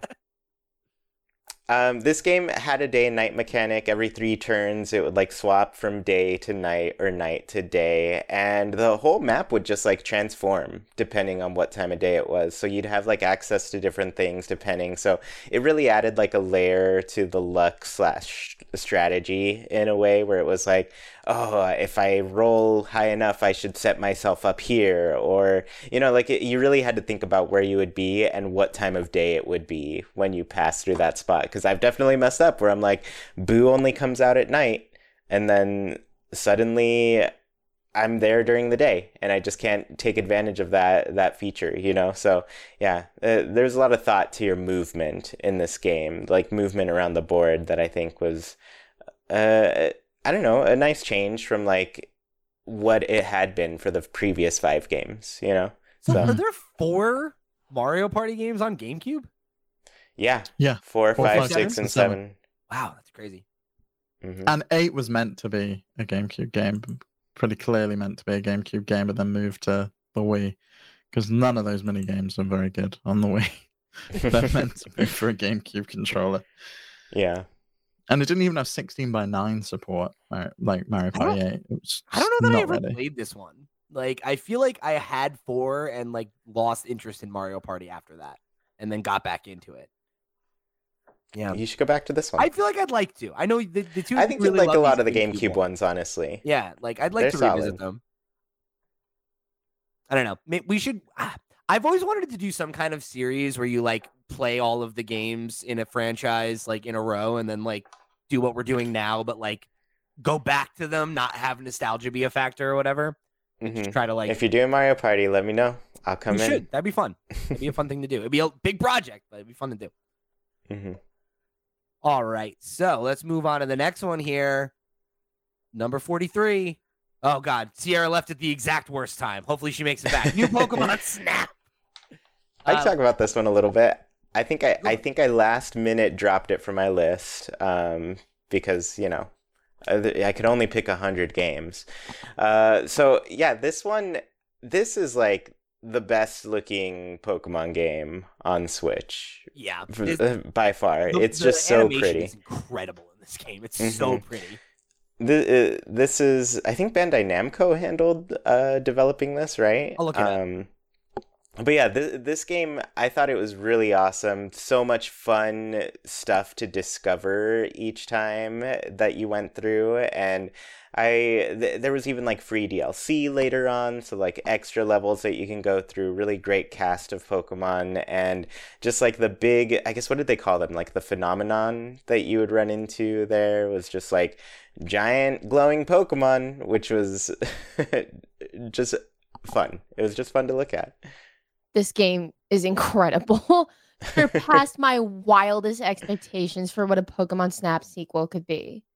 I'm incredibly happy with it, and I've been meaning to go back. I went back in like February, and because I really didn't like finish the game. I finished the main line, but I didn't finish the DLC. Same. And I want to because it does get repetitive. And I think it's annoying because like it's telling you you're missing like certain shots of Pokemon. And you go back and you try to take new ones, and it's like, nope, still not it. And it's like, which one is it? What do you want them to? What does this do? Like, what is it supposed to do? So, and it's something sometimes that like there are poses that you cannot achieve unless you go back and you do that labor of the repetitive playthroughs of each level. So that can be a little unnerving, but it's so gorgeous. I love this game. Yeah, I would kill for a mainline Pokemon game that had the level of like detail and animation and just like world building that you see here, like how unique the Pokemon interactions are and everything. Like it's just so good. And I think it looks exceptional for being a Switch game. Like it has such a good style to it. And you were right, Chewie, it is Bandai Namco that did this one. I love this game. I'm glad we finally got a sequel to Pokemon Snap, and I'm glad it's as good as it is. If this is the last one we ever get. It's fantastic. So can't complain. Only took 20 years. Number 42, Pikmin 3. Excellent. Love to see this. I'm a huge Pikmin fan. Really excited for Pikmin 4. I think Pikmin 3 is really cool. It's a meaningful evolution of the franchise where like 1, great game. 2 feels like kind of a perfection of the formula that was established in 1.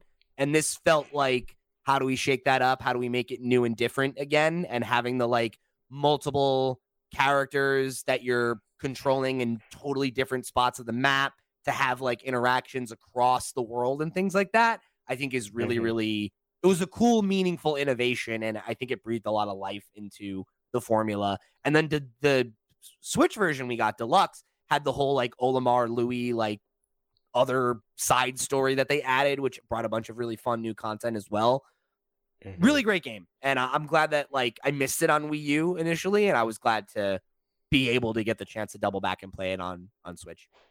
The only thing this is missing is online bingo battle. They didn't do it in the Wii U one. They didn't do it in the Switch one. I like never did that mode because of that, you know, and it's like, I wish I could. That's a mode that should not have gone and died just because, you know, you had to do couch co-op to play it, but it was so much fun. That was my first experience playing the game. I actually got to demo it at San Diego Comic-Con when it came out early on. And so they basically just had a bingo battle going, and so a couple people could play at a time, and it was fun. Love that. Can't wait to talk about 4 with you in a couple weeks. Couple days. Number 41, Banjo-Kazooie. Yes. Banjo-Kazooie is great. I said this last time about it, but I think like just overall theming throughout, like beginning to end, I thought every level, the whole layer overworld thing was just like really well designed and beautiful, and it was fun to explore every step of the way.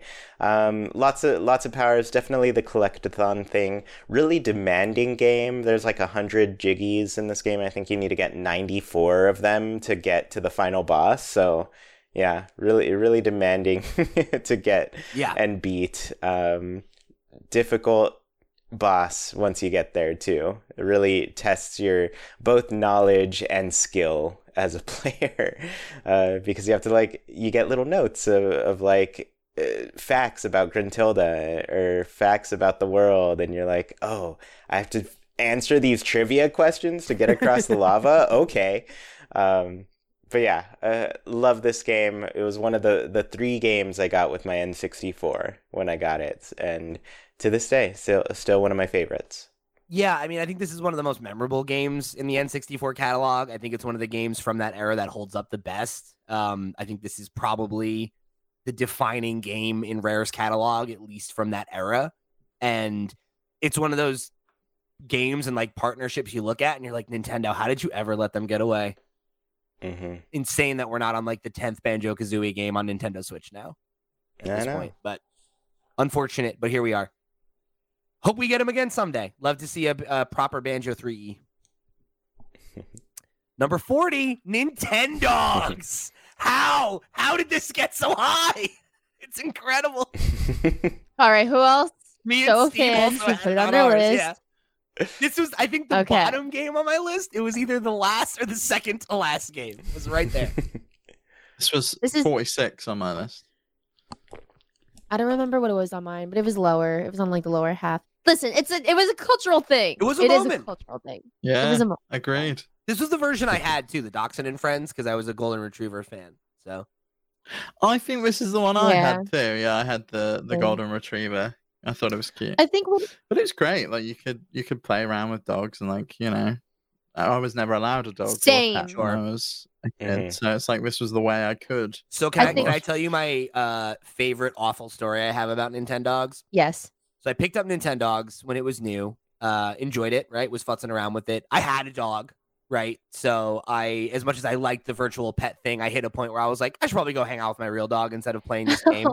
And I remember my friend, a peer of mine, had asked me, "Oh, what did you think of it?" Right? Like, is it worth checking out? And I was like, "Oh, it's fun. It's a fun game, but like, I think it's mostly intended for kids that are like not allowed to have a real dog, right? Like, that's kind of the point." And my friend's little sister, who is, I don't know, I think she's like 8 or 9, 10 years my junior. I'm still friendly with the family, and she's now a grown ass adult. But she was a little kid. She's like maybe 7 or 8 years old, and she was sitting in the other room of their house playing, and then like ran off crying. And to this day, it makes me feel so. And she's like nearly 30 years old now or whatever, so it's fine. But like, I can still picture her sad little face, and I was just like, "Oh, Casey, I'm so sorry. I didn't mean it." Hit her in the feels. So No, funny. yeah, I was that. It's like, I was it's hurt. like you destroying someone's life by telling them that Father Christmas or Santa Claus doesn't exist. It's pretty bad. Yeah, it's up there. Yeah. Yeah, what a great game. I think it hit so hard also because like, we're that generation that came up with Pokemon and like Tamagotchis. So like it's Yeah. like a 3D dog Tamagotchi.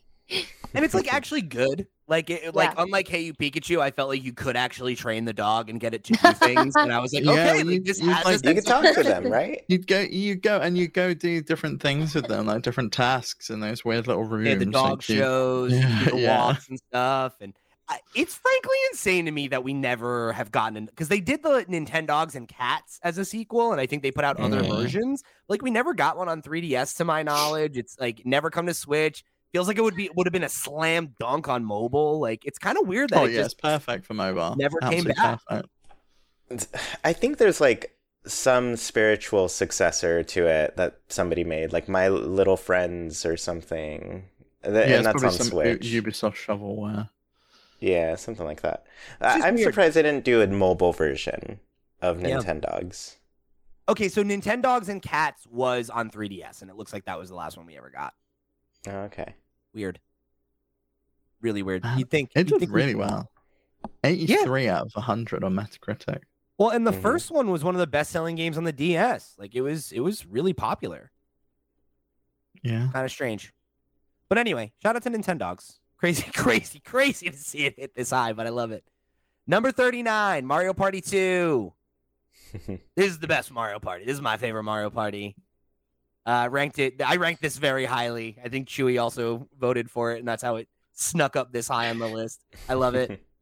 This is my favorite one by a lot. I think it has the best boards. I think it has most of the best mini games.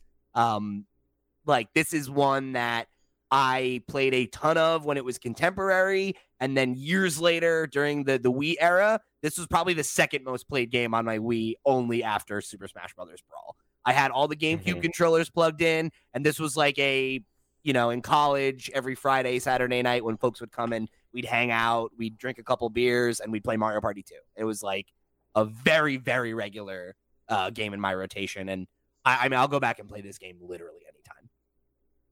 I love this one. I think this one also has like the strongest like concept as a sequel too, where it's like, what do we do next? Oh, costume parties. Why not do that? So I love the themed levels, where it was just like Cowboy Land, Space Land, or Western. Was it Western Land? I think. Yeah, that's but what it was. yeah, I like the theming of all the maps, the boards. I guess gimmicky too, because like the first one is just the first one. This one is like, okay, we made it again, but better. And then 3 is where they started being like, okay, here's gimmicks. Like, here's the Donkey Kong space. Here's this. Here's that. And then that kind of I became loved the Donkey Kong space. Donkey Kong's I was great. sad when they like got rid of that. That was great. And the Bowser squares, I used to love those as well. They were good. That's in 2 though. I don't know if that was in 1, but and this one still had like the mini game mountain challenge thing. Yeah, it did. Where you're on the train and you just try to beat all the mini games without dying. That was so hard. Yeah, it was a really fun game. One I got a lot of mileage out of over the years. It's probably one of my most played Nintendo games. 38, Pokemon Sword and Shield. Pretty good ranking. Yes. This got higher than I thought it would. I think these games are very good. They have plenty of problems, but I think this was another one where it felt like meaningful innovation was the name of the game, right? Like the wild area and everything is like, there's a direct line between that and what we have now in Arceus and Scarlet Violet. So good decks. I think this game has a lot going for it. I think it's one of the games that will probably be not remembered as fondly as time goes on because the other games on the Switch are better, but it's a good game. I will say I kind of like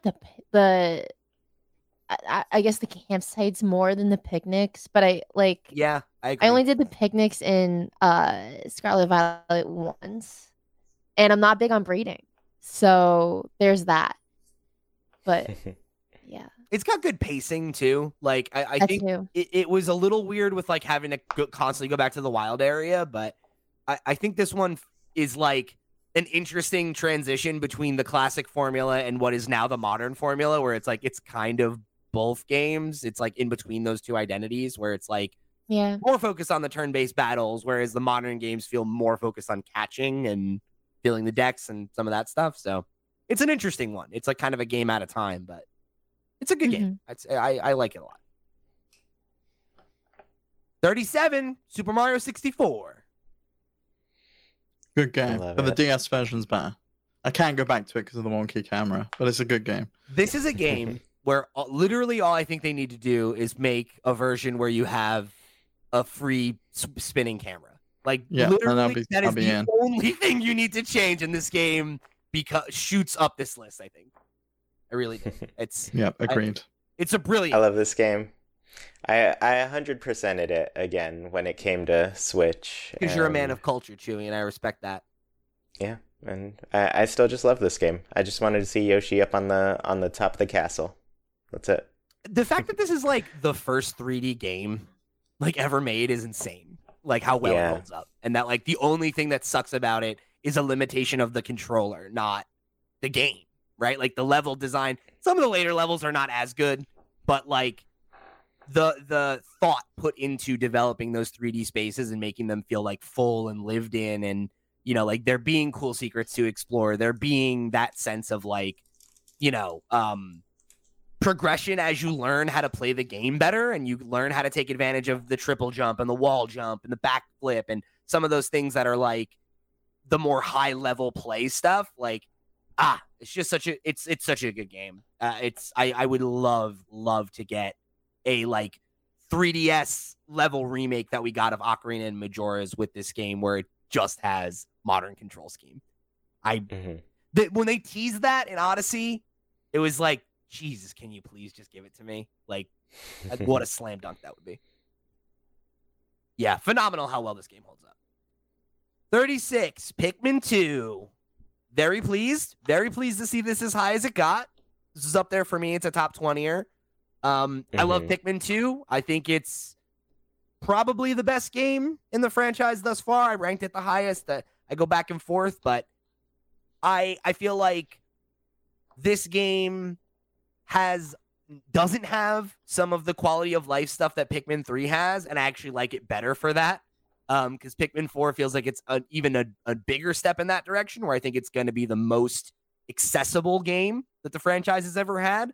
But I like the time limit constraint. I kind of like that it's a little more difficult and a little more punishing than some of Nintendo's other franchises, and that like you can mess up, like you can fail, you know, and there's a real fail state where like you will mess up and lose the game and you got to start over. And like I like that about it. I like that risk reward because it makes you think harder. It makes the puzzles where you're like, okay, like I think I can do this, but am I going to lose a bunch of resources? Am I going to lose my Pikmin? Like is that risk reward is what I think is so like fun and satisfying about Pikmin. And if I have any reservations going into 4, it's that I hope that we don't lose that, but very excited for it. Your Pikmin can get destroyed in this game, but the underground things were added to this one, and that was really cool. They were kind of like procedurally generated, so it could be like random. You could just like spawn into just a giant enemy at a point, it's and be like, well, in Persona. It's like, go down here and train and see what the risk is. But yeah, this one was really fun. Also had multiplayer where you could battle against a friend, and it was. I spent a lot of time doing that. And then bringing in like the new Pikmin varieties, the purple and the white ones, like just I don't know. It's just such a perfect sequel. It's one of those sequels where it's like first game's great, shows a ton of promise. The next one comes in, and it's like you nailed it, you got it right, like you fixed all the problems, and it's a pretty perfect game. Number 35, Pokemon Stadium. Good rank. You know what I forgot? The announcer talks so much shit when you're playing a battle. Not very effective. Yeah. I turned that guy off at one point. I remember I was like, "Oh, I'm sick of you talking smack, man. Every time it missed. Oh, what a miss!" Yeah. Jerk. He is a jerk. Why is it? Why it's like what is it with like older Nintendo games just having like absolute jerks? Stadium, OG Animal Crossing. Yeah, I mean these games are great. I like obviously there was the kind of transfer pack of it all and being like I can play my Pokemon games on my TV and like that stuff, but like I think the mini games are obviously awesome. I think people remember those really fondly, but I think some of the things that maybe you forget if you don't think about it is how hard the gym battles are, and the Elite Four in this game, they are through the roof difficult. And that was such a fun, like post game, like real proper boss mode of like, I have my team that I built out and I ran through the game. I ran through the Elite Four. Like, let me jump in and try to fight these even stronger trainers with even better AI.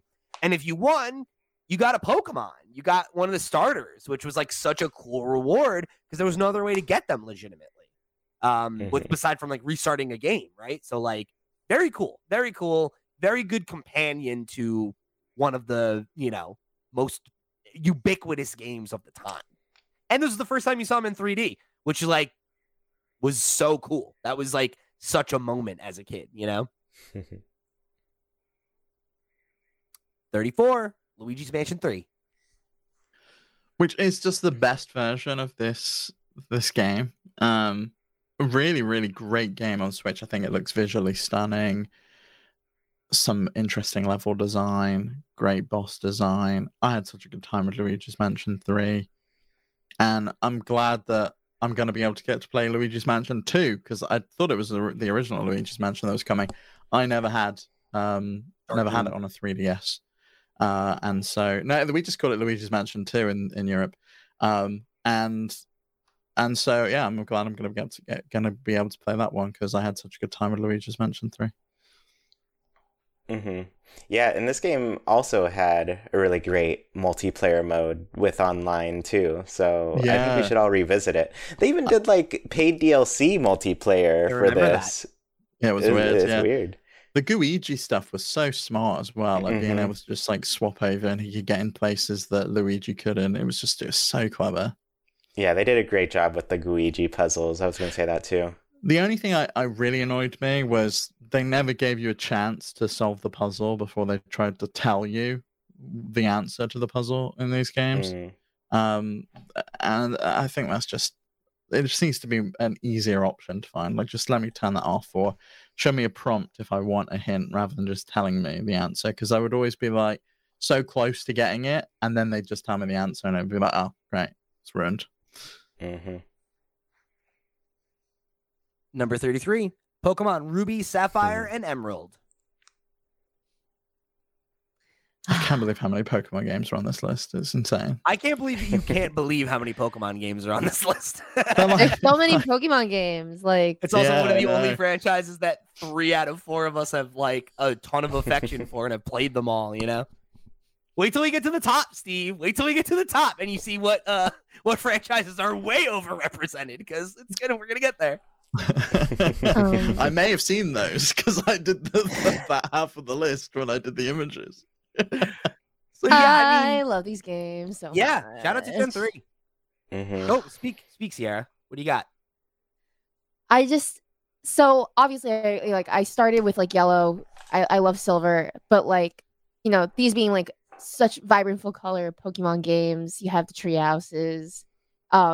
This is like my favorite generation of Pokemon. And the story is just angry land dragon and like angry like sea whale, like so good. And land dragon stands no chance. Yeah. On that little platform surrounded by all the water. Oh yeah, double battles. There's just I have a lot of nostalgia for this game. It's the soundtrack is just so good. Those trumpets. Yeah, exactly. The years of Hoenn confirmed memes before we finally got the remake, like I don't know, like the fervor around this generation, I'm definitely part of it. I love it very much. So good.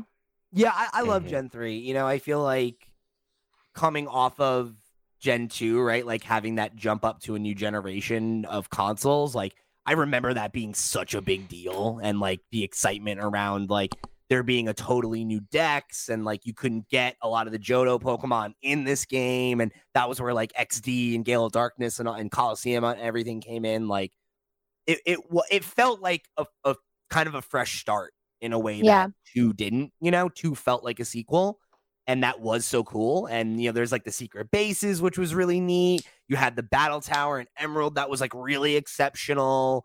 Like in the battle frontier and everything. Like I feel like Emerald in particular has so much going for it. And yeah, I love these games. I think back on them really fondly often. And you know, I feel like it's another one of those games that's so interesting for being the kind of in-between one, where like Gen 1 and 2 have such a distinct vibe and flavor, and like mechanics wise are very different than what came later. And this is the one that's kind of in between, because they like introduced abilities and some of those things, but like we didn't have the physical special split yet. We hadn't gotten to the point where like Fairy was introduced. So it's like, it's a very unique meta and a very like interesting time in the franchise, because that was also where we moved away from base stats being maxed out. Like that was how it worked in Gen 1 and 2, and it made certain Pokemon that were like dominant in the early gens become like very, very different Pokemon now. So this is one of those ones where there's so much shakeup to the formula in ways that we're still feeling the echoes of it today, which is, you know, it's cool. 32, Mario Kart Double Dash. For my money, the second best Mario Kart. Glad to see it here. Great. This is a gimmick I'd like to see them go back to. Like we've talked a lot about like, what do you do for 9? How do you follow up Mario Kart 8 Deluxe and like make something that feels bigger and better than that? And I'm like, make Double Dash too. I feel like that would be a cool thing to do. I've gone, or you go down the route with like Diddy Kong, like you were saying, just give us different types of vehicles that are play in a meaningful way. Like we've got carts and bikes. Why not put planes and hovercrafts and boats or whatever in there? I've gone back to this game before too, and it plays really differently. Like I felt like I feel like I don't know how to play Mario Kart when I play this one again, just with like how how everything controls and swapping between the characters. The is multiplayer wild. aspect of it was so cool. Like that you and a friend could be in the same car and you could be like, I'm gonna switch so I can drive, or you know what? Like that was neat. Like it's so novel and different. You know, it's the most different Mario Kart by a lot. Yeah. Bring it back. Bring it back. 31. Legend of Zelda: A Link to the Past. I haven't. I've never finished this game, but it's on my list. Yeah, it's on my list because every time I've gone to play it and I've got so far into it, I'm just blown away by the fact that this game is like 30 years old at this point. It's ridiculous. It holds up better than so many other games in terms of visuals, in terms of gameplay, in terms of everything about it. And when I think of Zelda, I don't think of the original one. This, for me, is like where I think of Zelda coming from, where it started, really came into its own, and this for me is like where the franchise really kind of took off. I mean, we forget Zelda 2; that's never even touched on. I mean, this game is like kind of is that, right? Like, it's like, don't get me wrong. Obviously, the original was like a huge hit. It was a lightning in a bottle moment. I feel like this game really is like where they figured it out. You know, like it nails that top-down formula, and it introduced the whole like the way that progression in Zelda worked from then on until Breath of the Wild. Like it starts here. You think of it as Ocarina, but it's really here, you know? Yeah, this game, amazing. It's another one that I was first exposed to it on the GBA, right? Me too. So I played that one. The classic that had like the Four did. Swords combo, right? But yeah, me and my brother would just like swap this game all the time because I'd get, a certain distance, he'd play a little bit and get far, and it was, kind of like just trading a book back and forth because you're reading it together. But yeah, we'd get like stuck on parts, we'd help each other out. It was a fun time. I really have great memories of this one. This game could come out today, and I think it would be received as well as it was back then, which I think speaks volumes about how good it is. Yeah, I mean, people are still trying to capture this formula in a way, right? Like you got like the Blossom Tales kind of games coming out, and I think those are really like callbacks to this version of Zelda. I feel like we're overdue for a top-down Zelda from Nintendo. It's been since Link Between Worlds, which was so long ago now. Number 30, Pokemon Legends Arceus. Love it. Could have been higher, but I love it. I had it high on mine. It was high on mine. Pretty high on mine too. Yeah. I think we're getting to the part where even the high stuff was getting edged out because there's some games that just dominated. But the three of us loved this game. This was one of my game of the years last year. Good. I think this is one of the best Pokemon games in a really long time. Yes. You know, when you and I did our Pokemon ranking, we put this one pretty high too because it's like I think this is the best modern Pokemon game by a pretty wide margin. Yeah, it like satisfies that like anti-mainline Pokemon itch for me, and I know we're not gonna get another one. I just feel it in my bones. We're not. I feel like you're right, and it else like this. In about 20 years, we'll get another one. I'd be more excited for a new Legends game than I would be for a new mainline game by a lot. Same. Unless the next mainline game takes everything from Arceus and makes it par for the course, because the like ability to catch Pokemon without battling, the movement, the like dex, like quests and all of that felt so unbelievably fresh and streamlined. Yeah. And it's the only time that they've centered the game around catching instead of battling where I thought it was as fun. I know. It felt like, Safari Zone realized, basically. You're That's just true, out there. You're in the wild. The Pokemon can straight up kill you if you're not careful. So I love this. I think I like the story too. Like I liked the way that like you had these little stories in the town and you would help people like, oh, I need help doing this, and I'll bring a Pokemon that does, like there was, I don't know, it just had so much personality, Yeah, the story's pretty bleak. Don't know when you're going home. You're just in this shit Stuck forever. indefinitely. Yeah. And you can catch them all in this game. I'm tired of people being like, Dexit kind of stuff. I'm like, forget it. You could never catch them all in one game. But this one, you literally can catch the whole Pokedex Yep. in it. I did it. Give me another one. Give me a Legends Johto, please. I would love to. Oh, see I that. no. know. It's That region has perfect so much for this. history. You know, like it's like just put us right in there. That'd be so cool. I know. We are So- all Yes. dogs in Pokemon Company's hot car. We're just along for the ride. We're so hungry for some good fucking food. Number 29, WarioWare Smooth Moves. Yes. I put this Oh. way up on my list. I noticed. Yeah, it was on my list, but not anywhere near as high as you had it. This was This is- 53 on my list. I'm gonna go ahead and say it. This is the best Wii game. Yeah, Nothing else is better than this one. I'm not mad I about that. played them all. I didn't play all the Wii games. We got a lot of junk over time. But yeah, For a this game. for a console that's defined by games that are like a bunch of mini games, it makes This sense. That captures like it, you yeah. think this would be the standout. Yeah, that's cool. I think where this one stands out for me is that like I had a lot of trouble connecting with a lot of games on Wii due to like the Wiimote nunchuck control scheme.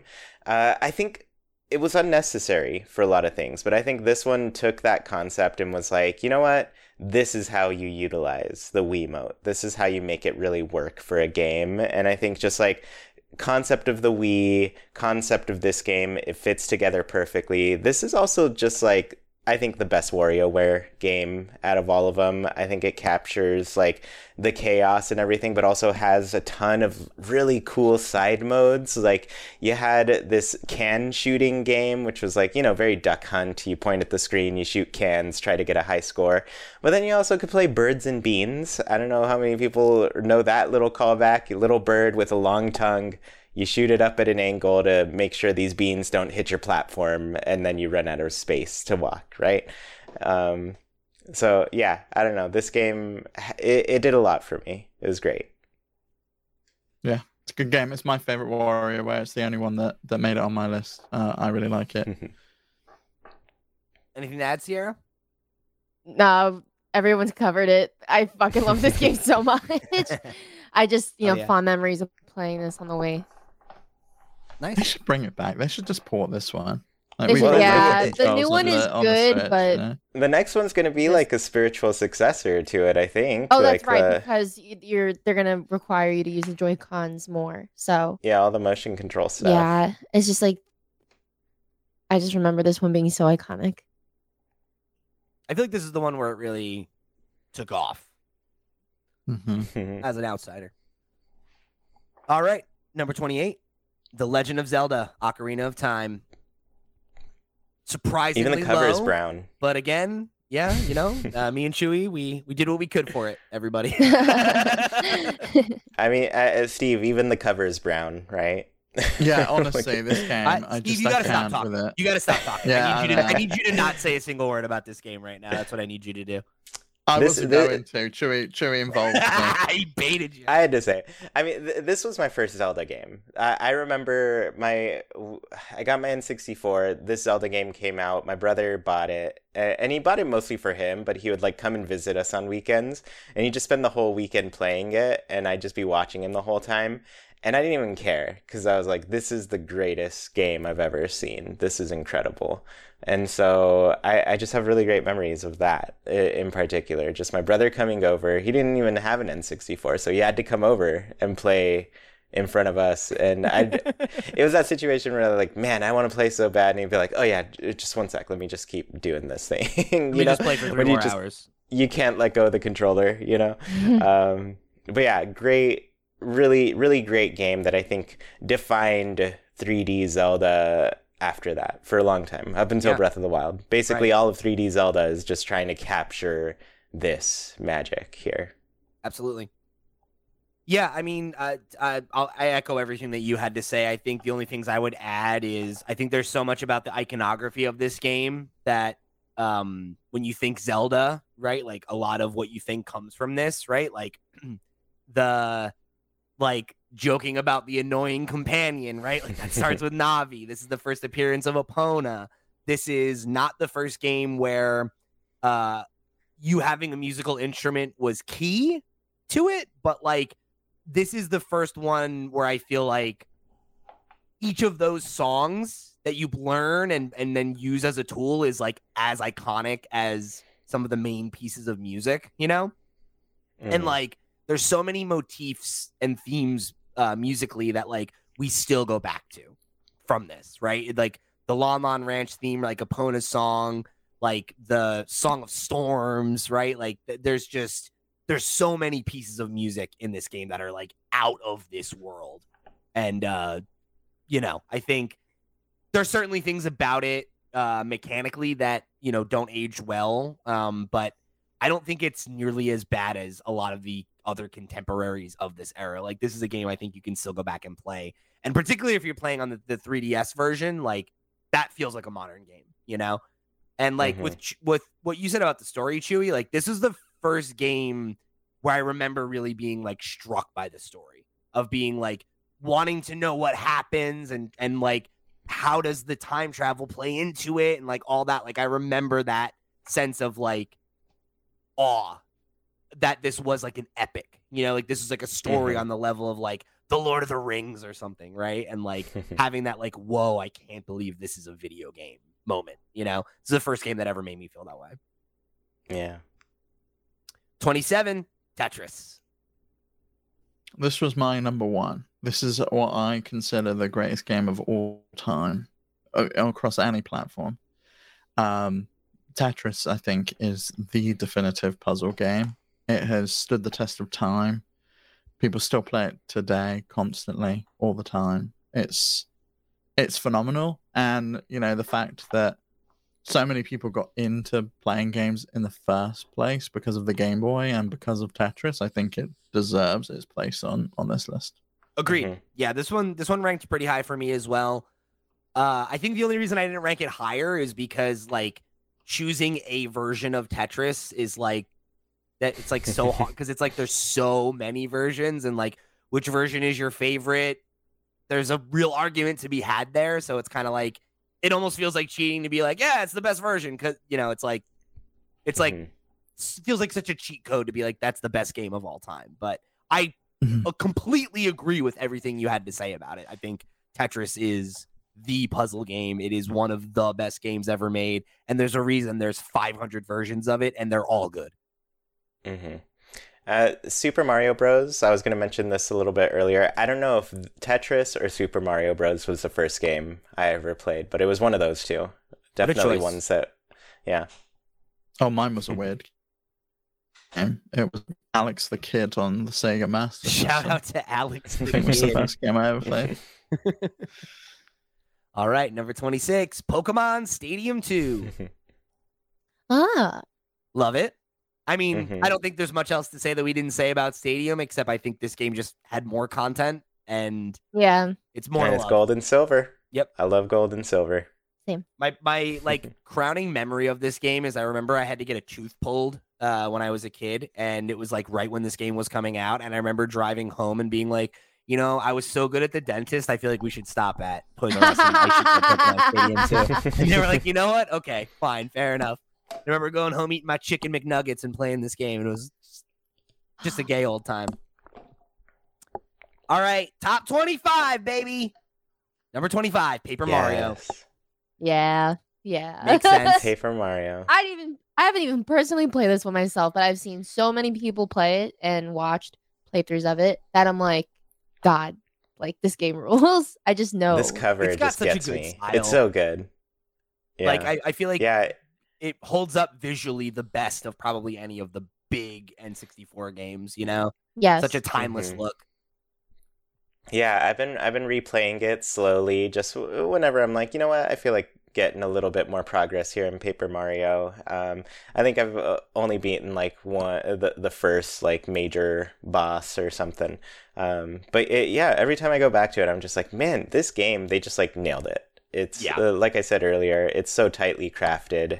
All the mechanics fit in just perfectly with each other. So This is another game that like my best friend owned this one, and I remember like coming over and he had already started it, and I was like got really into it, and like he fell asleep, and I made a new file so I could play the beginning and catch up to where he was, and then I was like, please don't play this without me. I want to watch you play the rest of it, and we did the whole thing that summer, passing it back and forth and everything, and it's just like I still have his cartridge too. He gave it to me like years later.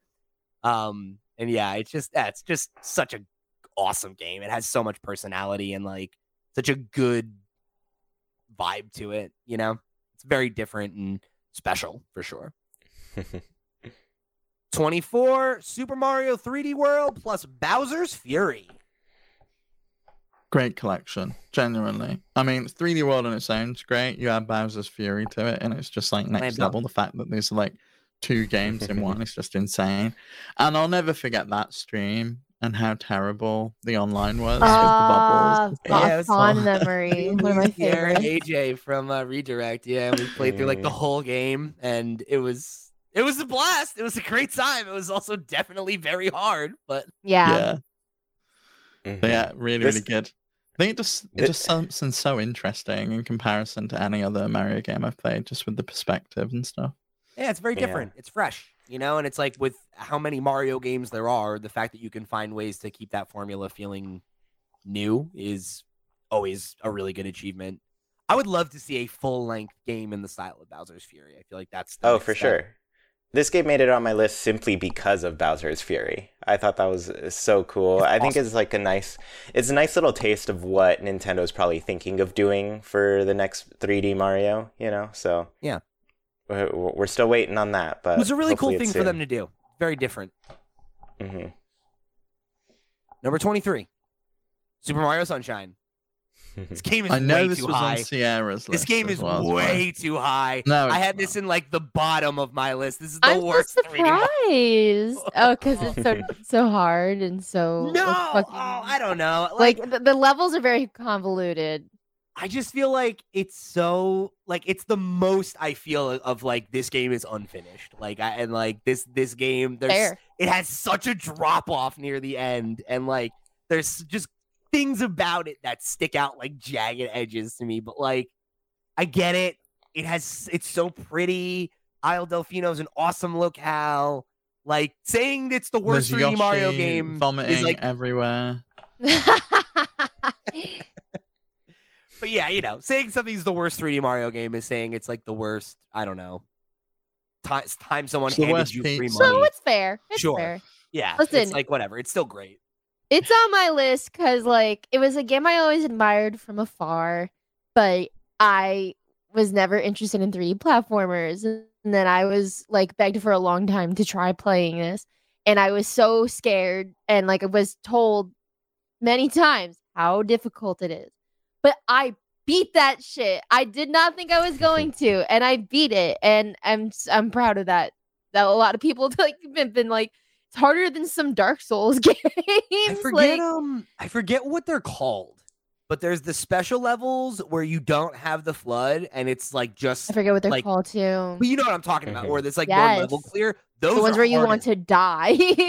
Those are so difficult, and it's so funny because like the regular game is like much easier than those levels. Those levels are really tough and they're awesome. Yeah. There's some parts that are really hard in the normal levels, though, like just the traversal, but the flood very much is like a get out of jail free card at times. You can miss where you're gonna go and like it's a little miss more your jump, forgiving, yeah. And you can be like, oh shit, okay, quick, let me get my jetpack and yeah. fly like over there instead. So yeah, and like don't get me wrong, there are moments in the main campaign that are definitely tough, but like those extra levels are like they really kick your teeth in. I was like when we had the collection like replaying it, I got to like the first one and I was like, damn, this is even harder than I remember. Like what the hell? But I loved it though, and like chasing after Shadow Mario, just like going around painting on Isle Delfino and stuff. It's so cool. It's such a cool concept. Mm-hmm. I love the overworld experience too, like the way that you can explore the overworld, like as you unlock the new, like the super jet and stuff, and you can get to like that higher Kind of level. go to different and- places, yeah. Or you can go further out, like to the ocean where there's that little island, and you can kind of get out to there as well. And Yeah. I am so glad it's not the same old boring story of Bowser's captured Princess Peach and run off with her again, and you've got to go save her. Like it's something fresh, it's something different. Remember the And there voice is, like- acting? That was the thing I forgot until I Yeah. replayed it. Weird. It's really cool. I like it. Mhm. I really like this game. Yeah, I'm a hater, but it's a great game. That's right. Number 22, Super Mario World. Heinous. Excellent. Heinous that these two are next to each other. Insane. This is my number 2 game. Or maybe number 3. It's up there. It's top 3. I mean, I'm literally wearing a Super Mario World shirt. This is one of my favorite games of all time. I think this is arguably in the conversation for best 2D platformer of all time. I think it's the best Mario game. Stylistically, like artistically, musically, it's Mhm. pretty unmatched. And that says a lot when you're talking about the Mario franchise. I think this is it. This is the one to beat in my mind. This is the game by which I judge every other platformer, right? Like the feels right. The aesthetic is perfect. And I'm also like personally very connected to it. It's a game that I have played many, many times. I go back to very, very often. And like some of the other ones that Chewy called out, I originally played the Super Mario Advance version of it. And that was for years the way that I played it. So it's like a game I've played over and over again over the generations for sure. And like That's like Yeah. the only way I've ever played this is with Super Mario Advance. Like I loved it. This is the only 2D Mario game that made it on my list. I popped aside from Mario Maker because I just think it's so great. it's exceptional. And I think this is one of the first times that we really see a lot of the stuff that makes Mario and is like meaningfully like this is imagery that reminds me of Mario when I see it going Yeah. forwards. A lot of it started out in Mario World. Sure. Yeah. I loved this game. All of the secrets that there were to discover, everything. I just remember this was like the game that got me through huge long road trips where we'd spend like 3 days in a car just to get to wherever we're going. I'd play this forever. And then even looking at like Mario Wonder, some of the stuff in there, I'm like, man, I really hope this is gonna scratch that Super Mario Yeah. World itch that I feel And just, like, hasn't been. So many things where it's like I remember like discovering like the secret Yoshi combination, like you get the one that could fly and stuff, and like there was just like so many cool things to discover, like that made replaying the game feel really rewarding. You know, Yeah. there was always something else to figure out, and like I remember like downloading pages of like cheat CC guides of like do this and you can do this skip, and like just finding all this stuff I hadn't gotten in my vanilla playthrough. And like I remember like I used to speed run it where like I would start levels and then wait for the timer and then like be like, all right, let's go. Like wait till the music speeds up and then start running, like shit like that. Just yeah. It's one I love to go back to this day for sure. Devastated it didn't make the top 20. So close. 2 away. 2 points. All right. Number 21, Pokemon Snap. Nice. Where was this for everybody else in your ranking? Out of Pretty high curiosity. for me. I don't Yeah. even know. Wasn't on my list. Okay. I first had it above new Pokemon Snap, and then I switched them. I had Just this one based- higher. So I think I Okay. probably forced this one up the ladder.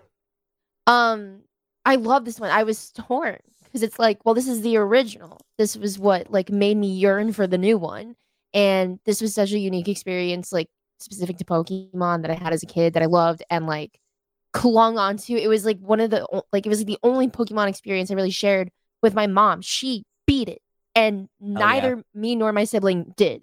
She she like she would play when we were at school, and she caught Mew. Like I never even got to do that. And it's just like it was nice to share that with her. And I don't know. Like I love this game so much. I just wasn't sure if like objectively the experience was better than new Pokemon Snap, which Yeah. like provided me the same thing, but like more like I don't know, just prettier. Yeah. But and there's like, so many moments like yeah, in this game that are just like iconic. Yeah, I think that's what did it for me. Like, I'm with you. Yeah. Where like I think New Pokemon Snap is like decidedly a better game, but like the cultural moment that this was so cool. Like, I remember going to Blockbuster and printing out your pictures while you're going Oh my god, rent your game or whatever, like, or rent your next VHS. Like, it was just such a moment. And again, like, it being not the first time we'd seen them in 3D, but the first time I saw Pokemon behave in like a natural way in a video game, right? Like, yeah, I remember every single level. I remember every interaction. Like, it's so burned in my brain because of how often you just run it again just for the hell of it, right? Like, yeah, it's a really special game. I do think what this one did have that the new one didn't quite capture was like just those interactions that turned into Pokemon evolving. You know? I think that was a really cool feature for it. So, and like the way you'd get like, oh, you hit the Magikarp in the waterfall and it turns into a Gyarados, or you hit, you know, like there's things like that were just really, really special, you know?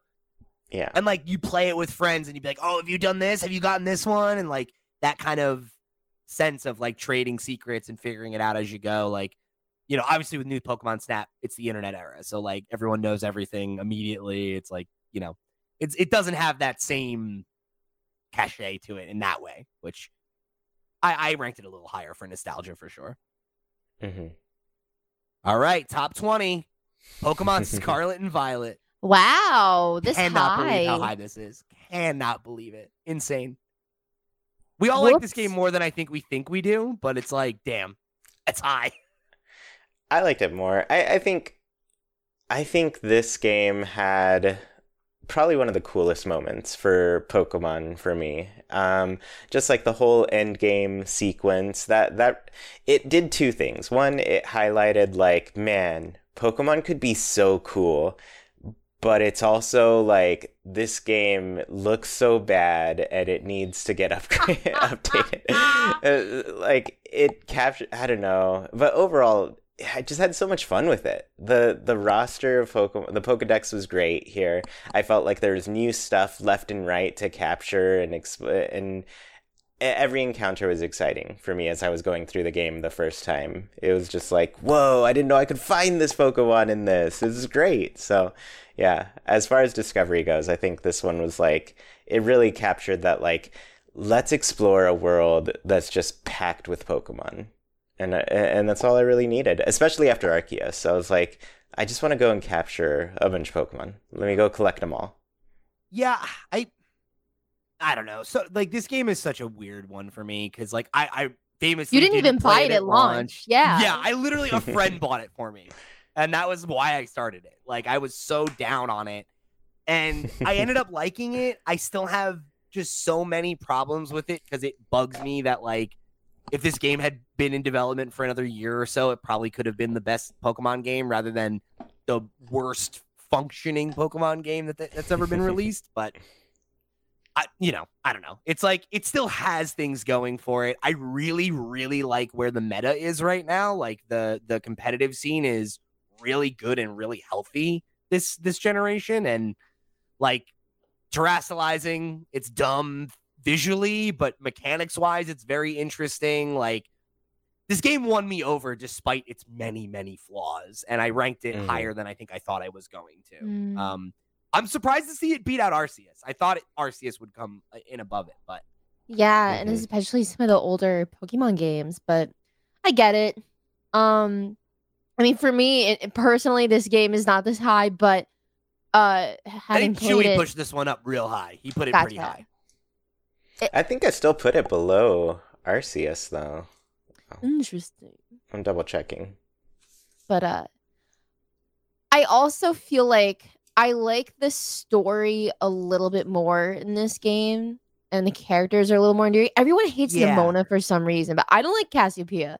But like as a whole, I think that like the ensemble dynamic here is like much tighter than in like ensemble dynamics in past games, and it's a very heartfelt story. Like the very, very end game, like about Arven, like that shit is so devastating. Like never would have expected that in a Pokemon game. Yeah. So I mean, like not to say that like all Pokemon games should have trauma to be good, but like that They does should, though, show maybe. an emotional depth that some Pokemon games have not had, and I appreciated that. The way it handles like multiple storylines is interesting too. Like Yeah. I have notes for it. Like I think it would be cool if there was more level scaling so that like you could really do it in whatever order and not have it impact you negatively. But aside from that, Right. like I did really like the way that I was able to kind of like go from region to region and be like, I'm gonna do this gym and then I'll do this herb, whatever the herb thing is with Arvin, and then like do the Team Star stuff. Like it was cool the way that that was paced out and the way that it kind of let you do things however you wanted, you know, and that like how I explored the map was very much limited by where I was able to go. Like I would hit a space and be like, I can't battle these Pokemon. Like I gotta turn around, you know, like I liked that. I liked that it didn't put the guardrails up and be like, go here now, go here now, go here now. Like there is a quote unquote right way to play or go, but like you have to look that up or figure it out for yourself. And I appreciated it putting that onus on the player again. Yeah. Yeah. It has a lot of replay value, in my opinion. Like now having played the game, I'm like, okay, like, you know, I see myself going back to this. I have gone back to this and I will go back to it more. I'd go back to it, I think, ahead of some of like the other more recent entries for sure. So I think that's definitely a point in its favor. You're right about that. All right, number 19, Pokemon Gold, Silver, and Crystal. This was my number 2. Glad it made the top 20. I think there's so much about this game that is like what I want out of modern Pokemon. Like the whole week cycle and the way that they had like just this game is so stuffed with unique interactions, right? Where like there's like that cave that you can only access the water once you get surfed, but it's a cave you find in the beginning of the game. And every Friday there's a Lapras there. Or there was like those siblings that each one had a name after the different days of the week, and you'd have to find them in a specific spot on the map, and they'd give you a special battle item. Like that was where we got breeding. That's where we got like just so much of, you know, that world I think is the most well-realized Pokemon world, right? Where like you go to Goldenrod and there's different people in the shops on different days. And it's like, there's that sense of the world living and breathing. And I love how many areas there are in the game where like right south of Goldenrod, right? Where the daycare is, right? There's a patch of water there. And like, if you surf there, like, I think that's one of the only places in the game you can find Corsola, right? And like, I just love like how much it encourages you to explore, to fill out the decks or to find items that are going to give you a competitive edge or whatever. And then obviously there's like the most, you know, I think at least on its face, exciting post game, right? I don't know that it's the most content rich, but like that moment where you're like, oh, I beat the Elite Four, the game's over. No, just kidding. You can go through Kanto and fight all those gym leaders and see how the world has changed in the years that have passed. And it's got so much going for it. And like, it's not perfect, right? I think it's probably a little too easy. Some of the level scaling in the post game is not as good as it could be, things like that. It's certainly not above reproach, but if there's any game that I would like to see future Pokemon games learn from in terms of really just taking the time to make it feel like a place that exists and not just a video game world, like it's this one. Yeah. Agreed. Okay. Number 18, Wii Sports. Great ranking. It's in the top 20. One of the few games that was on everybody's list. I mean, it's Is the it best-selling game of Nintendo's- all time. So Yeah, it isn't had to it be the on the list. best-selling game? Yeah. Yeah, Makes because it was sense. a pack-in with most Wii's. So Yeah. Mhm. Just such a prime party game and like something that kind of transcends gaming culture. Like playing this with my friends who are not gamers when we were in high school. Yeah, or like your Yeah. parents, grandparents, right? Like I remember this being a thing in like old folks' homes, and people would play the virtual bowling, and like, yeah, it was a moment. It was a cultural moment. Like you think of those, like the We Would Like to Play commercials and stuff. Like this is an iconic game. Yeah. What was all your favorite games? Bowling. Because there was 5 of them, Bowling. right? I Bowling, think baseball hands was my down. favorite. Boxing. I liked the tennis as well. The golf was crap. Tennis was my favorite one to play against somebody else. That was always really fun. Yeah, I used to play that with my brother a lot. The bowling was good fun, and I'm glad the bowling made it into Clubhouse games because I used to play that all the time. Yeah. It's nice to be able to play it again on a modern console. Boxing was mine. I loved boxing. That was a great one. That was like the modern day Punch Out, like Yeah. They did make a Wii Punch Out that was a lot like that. It was pretty fun too. I would love another one of those. Number 17, Tetris 99. Yeah. This game is amazing. It's good. Really so good. good. Yeah. Yeah, I mean, I think Steve and I were obsessed with this game for a minute when it came out. Yeah. This game rules. Yeah, I mean, you said it all. Tetris, it's already just like, it's a perfect game that was made. But I think Tetris 99 just captures that, like, it's like the modernized version. You're battling each other. You send lines over to different people. And just, like, the battle royale concept of it just works perfectly. And I think that's why it kind of, like... I think they're even shutting down the Pac-Man one, This right? is the only one Pac-Man that's still running. 99. Yeah, this is the only one that stood the test. The Pac-Man one. Pac-Man was great. Mario 35 was great. And yeah, I'm glad this is still around. And I think they'll keep it, honestly, because this one seems to be like they nailed it with this one. Well, this was the only one I bought I actually think this was the only one that got DLC, the big block DLC. Yep. I remember buying that so I could play it offline so I could have Tetris all the time because I love Tetris. It's one of my favorite games. Absolutely. Yeah. Number 16, Splatoon 2. Great game. I spent so much time on this game. I know people who bought Switches just for this game, that they weren't interested in Breath of the Wild, but when Splatoon 2 got announced, they were like really hyped for it because they played absolutely tons of Splatoon over on the Wii U. It was great. Like the additions to this game from the original were, I think, really, really good. Some of the new levels. I think we got the dualies for the first time in this, right, Chewy? Like dualies were introduced. Yeah, so there's like a lot of stuff in this. Salmon Run made its debut, and they've continued to improve that, as you said, in Splatoon 3. But the reason I put Splatoon 2 so high on this was my number 8 game, was just because of the number of hours I spent on it. I really got hooked on it. True. This was like my game for years. I would constantly go back to it and play it. And Splatoon 3, I guess maybe it was the time for me. I just wasn't in the moment for it, even though I think that game is probably better in all ways. I think Splatoon 2, for what it did for the franchise, it deserves to be high on the list. Yeah, this was the only Splatoon on my list for that reason. This is the only one I really got into. 3, I was excited for it. I bounced off it hard, so I gave the shout out to this one. Octo expansion as well. Like Splatoon story mode was always weak up until they introduced Octo expansion. Splatoon 3 story mode was actually really good. I played through all of that. I had a good time with that. Whereas, Splatoon 2 story mode was like, okay, it's teaching me the mechanics of the game, but really the meat and potatoes is I'm going to go off and I'm going to beat people in these different battle modes. But some of the new modes they added to this, like Clam Blitz, for example, is my favorite ranked mode. I absolutely love it. I have a fond memories of Splatoon 2. Number 15, Animal Crossing New Leaf. Nice. Excellent. This is the first Animal Crossing on the list, right? Yeah. I think so. Makes sense. I always tell people Animal Crossing New Leaf, I think, was like really mastered what Animal Crossing has been for a long time. 1000%. Yeah. And I think this game, it was very special to a lot of people. I think a lot of people really loved this game, loved the characters, loved the town, and slowly like building it up over time.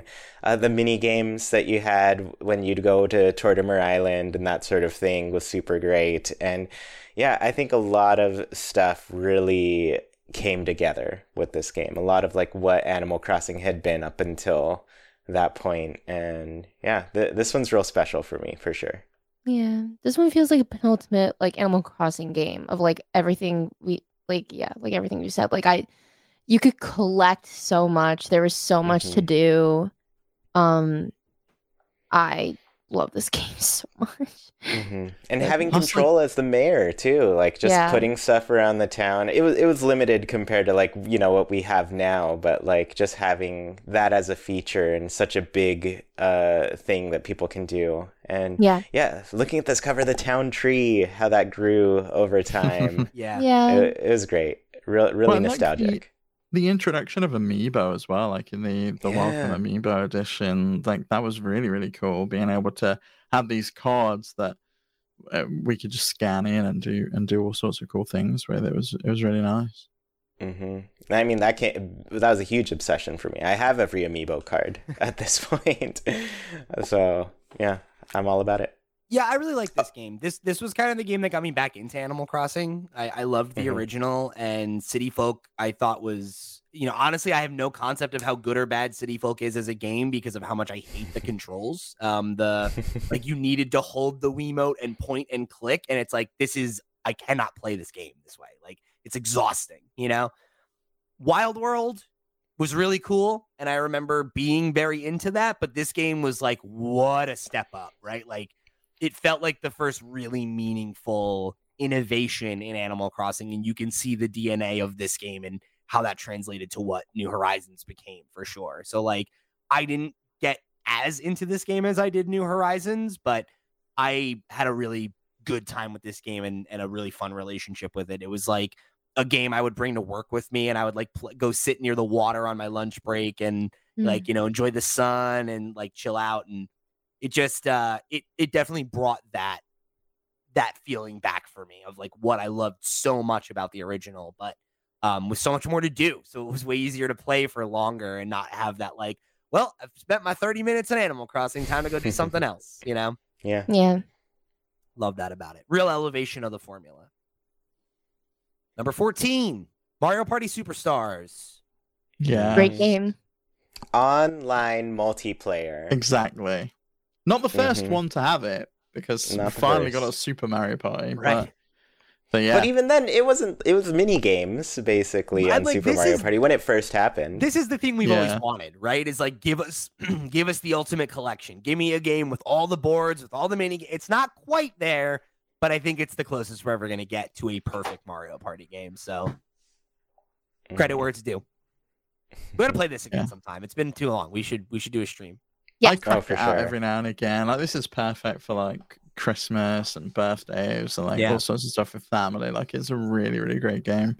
I love the Mario Party franchise. It's probably my favorite franchise. The franchise I've played the most is the Mario One of the better Party represented franchise. ones on this list too. Yeah. Like with several, was it the fifth entry, right? We had 2, 3, 5, 6 in this. That's pretty good.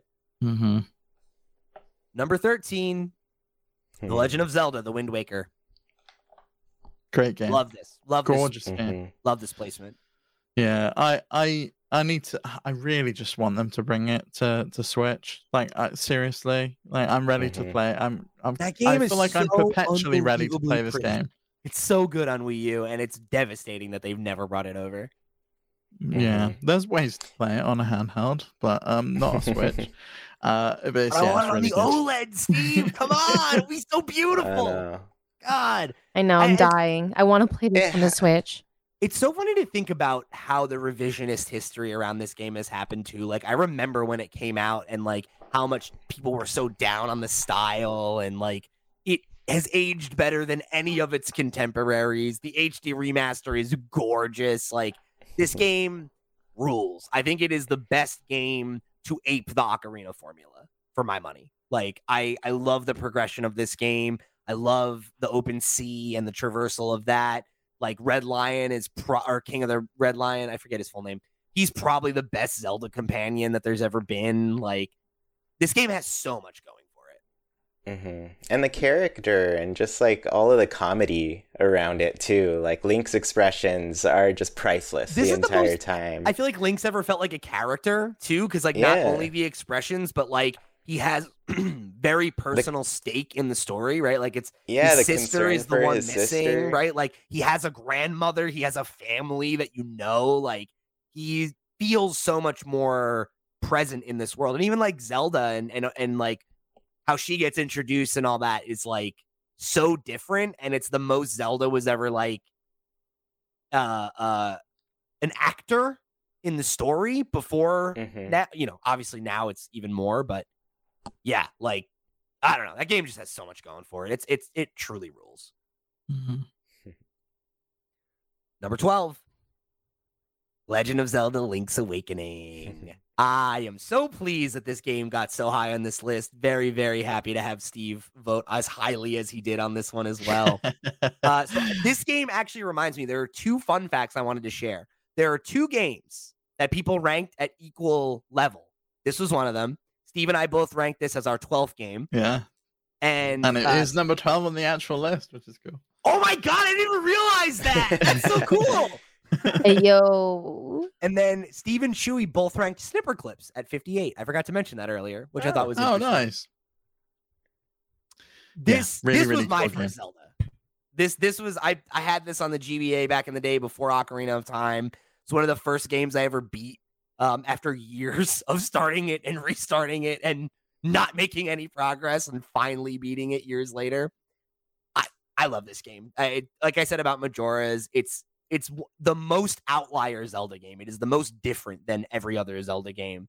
And it is a game where you read about how it was made, and it was a game that was made after hours by people that were just experimenting and having fun, and like that limited oversight and like the labor of love of it like really comes across. I think it's got a really different emotional story. It has an exceptional setting and environment in Koholint Island that's so different than Hyrule, and like there's none of the same reused characters. There's all these weird nods to like Mario and all this other goofy stuff. Chain chomp in there. It's like what?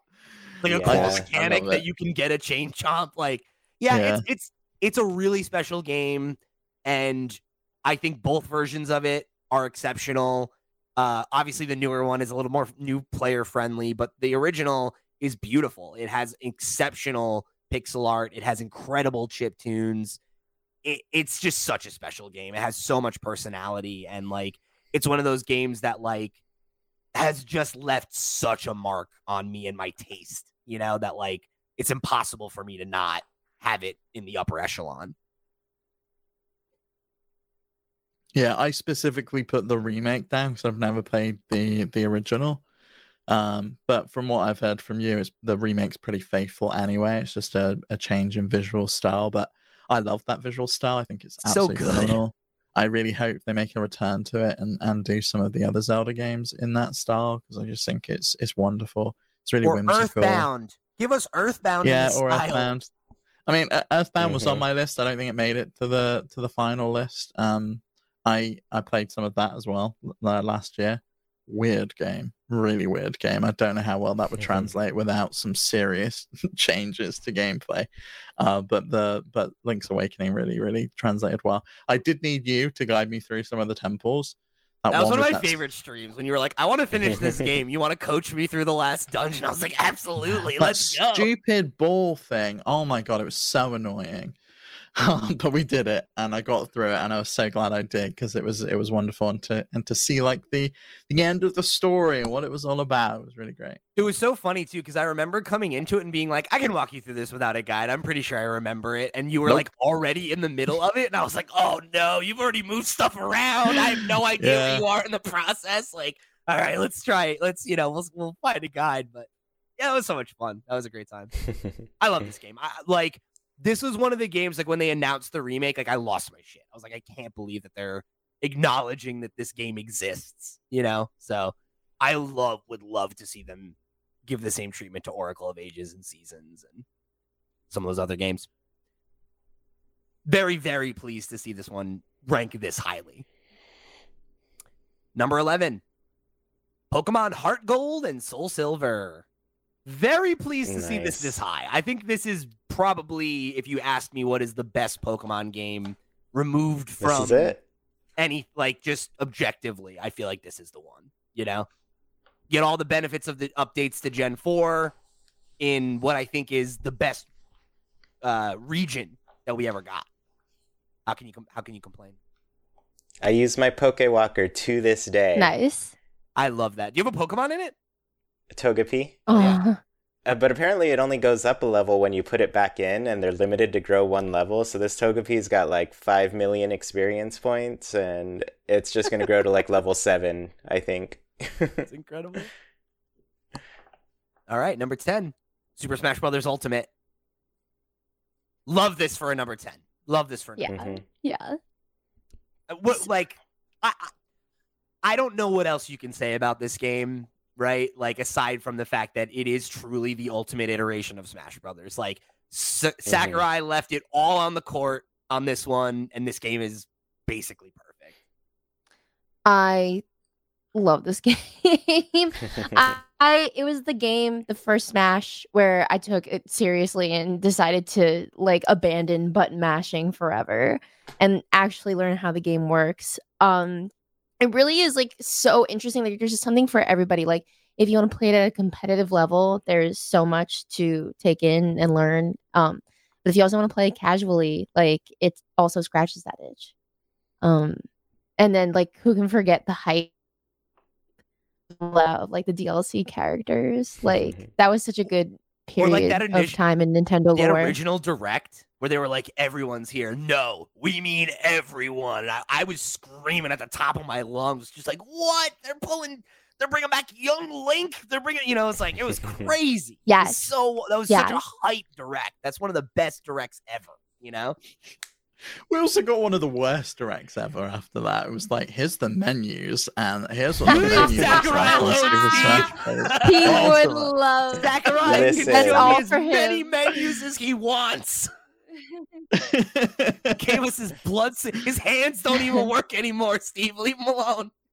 Look at these menus. I made these menus. You will look at them.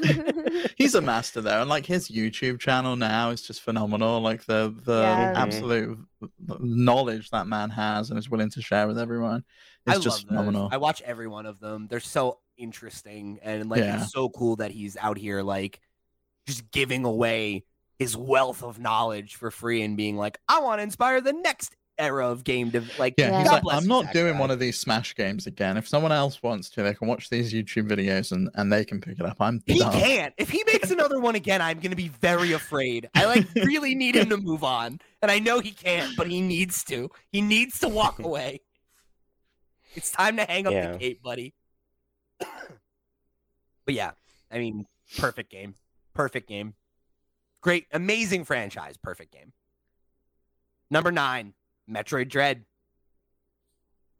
Oh, wow, I can't believe how high this is. Yeah, I love how high this is. This is awesome. I can't believe it ranked this high. The only Metroid game on the list, and this game is awesome. No, Fusion's on the list. You're right. I'm sorry. I forgot about Fusion. You're right. No disrespect. This was the one that won me over, right? This is the game that made me a Metroid fan. It's the only Metroidvania I've ever liked enough to complete. And you gotta play Fusion. I want to. I do. I want to get back in now because I'm like, Dread sold me on the formula. It showed me how it could be satisfying in a way that had never clicked for me before. Amazing on the OLED. Dread made it high on my list too, and just like the way this game just like makes you feel so weak, but then strong, but then weak again. Like just time after time, you hit a new wall and you're just like, I don't know if I'm ever going to beat this. And then you figure it out and you do it and you're like, man, I'm unstoppable. And then you hit that next wall. But like in a way that's just like, it doesn't ever feel like it's impossible, Yeah. It like channels the feeling you get in a horror game where you're like, I'm helpless. But then like when you figure it out, you're like, oh yes, I'm awesome. Like I beat the Emmy. Like the first time you took one of those out, you're like, all right, like we're getting somewhere, right? Like that sense of progression is so satisfying. Yeah, I was over the moon about this game. This was our game of the year in 2021. I think that shows how highly both Pete and I felt about it because we'd never been Metroid fans before. We'd never got into Metroid. We didn't even think we were going to play it. Yeah, I was just like, it's a Metroid game. We're not going to play it. But we had Nintendo Mouse on the show, and he had previewed the game and reviewed it, and we were just sold on it. We were just like, holy shit! And what a launch title for the OLED Switch as well. It's like beautiful. Really showed off that screen and exactly just like the game I needed at that moment. I sat through. This was one of the rare games where, and anyone that listens to the show knows I never do this, and I just played through it in one weekend. Did nothing else. I just played Metroid Dread all the way through, and I could not stop until I'd finished it. I think you beat it before me, and I was like, "What? Like that's never like you just like devour never it." happens." I was hooked on it, absolutely hooked. I love this game. It's one of my favorite games. Very pleased to see it in the top 10. That kicks ass. Can't wait for another one. Number 8, Fire Emblem 3 Houses. Let's fucking go. Love this. This is my first Fire Emblem. This is one of my favorite JRPGs of all time. I love tactical RPGs. Fire Emblem is a series I have wanted to get into since Awakening. I've had friends like pushing me to get into it for years, and I just never took the plunge. I remember going into this game expecting it to be kind of what I had with Xenoblade, where I get in and I like it and I play maybe 20 hours and then I'm like, I feel like I've seen what this game has to offer and I kind of move on. And within the first 45 minutes of this game, I was deeply entrenched. And yeah, this is one of my favorite games on the Switch. It's one of my favorite games of all time. It's a game I've only played once and it looms in my memory still. I constantly think about going back and doing another run through and picking another house and everything. But you never played the DLC on it? No, because I only played it once. By the time I was done, the DLC hadn't been out yet. And it's like, I think about going back, but it's one of those games where like I treasure that playthrough and I'm so attached to the group I picked and the choices I made that it's like, I'll get back to it one day, but I'm not in a rush because it was so perfect. And I still remember that experience clear as a bell, you know? And it's also like, I spent 110 hours on the single run I did, so... That was the funniest thing to me, Chewy, is like, that was early in our friendship, and I remember you being like, oh, I'm 90 hours in, and then you hadn't gotten to the time skip yet, and I was like, how? How have you played this much, and you're not even in half the end of the game yet? Like, I was like, you're telling me the time skips? What? Yeah. You were just like, what? Yeah. Like, that what? Yeah, no, I spend way too long on Fire Emblem. But yeah, this game, I think it really benefited from its like predecessor doing kind of a poor job with like handling 3 different storylines. You know, like they had a run with it with Fates, and this one was like, you know, we didn't quite get that one as right as this. Let's get these characters more connected. Let's get them into a setting that like makes sense for this type of story. And just like the setting itself too, like the school stuff, kind of the Persona aspect to it, right? I love that. They nailed it with this, where it just like had such a good effect on like how you grew your units, how you bonded with like all of the characters too. So yeah, they did a really good job with this game, and I love that I still have more to play through it. Whenever I want to go back, you know, like I have 4 different storylines that I could still do with that, right? And I've done one, so yeah. Golden Deer forever. Number 7, Kirby and the Forgotten Land. Nice. Love this. Love to see a Kirby game in the top 10. This game is amazing. We all loved this game last year. This was my first. Was that? Yeah. Oh yeah. Mm-hmm. Yes, this is one of 2 Kirby games that made my list. Yeah, this is my first Kirby game. Mine too. So yeah. At least mainline. My heart. Like I played Air Ride, but yeah, this was my first mainline Kirby. I was so excited when you 2 picked it up and like got into it right away, and I was like, oh yes, awesome. Yeah. Like I love Kirby. I feel like Kirby is like, as a character, beloved, but I feel like the franchise is like, it doesn't always get as much love. You got 2 baby though, right? Like everyone, that seemed to be where everyone was just tired of it just becoming easier and easier and easier. And I feel like this was a return back to form, because to get those 3 stars on some of the levels, it was actually really challenging. Yeah. And the final fight is also difficult. Yeah. I still have to go back and do like like a couple of them were pretty daunting. Yeah. Mm-hmm. I still have to go back and do like the crazy post-game stuff that I heard is just like really difficult. Awesome. So I never finished it. I got pretty deep into it, and then the Steam Deck came out, and then I was like, well, I'll come back to this. That's what happened with me. Yeah. Yeah. Wonderful game. Very pleased to see it this high. I really am hoping that this game is kind of a new era for Kirby, where it's, you know, we have some releases that have a little bit more clout and cachet. Number 6, Legend of Zelda: Tears of the Kingdom. Wow, not as high as I thought it would be. Wow. Too low. This is the Too highest ranking game that was low. not on every single list. Was it Sierra not on hasn't played it yet. Sierra's list? I still haven't played it. I'm sorry. Oh, Okay. It'd probably hop up, honestly. Yeah, I think if Sarah plays it, it'll end up. Mhm.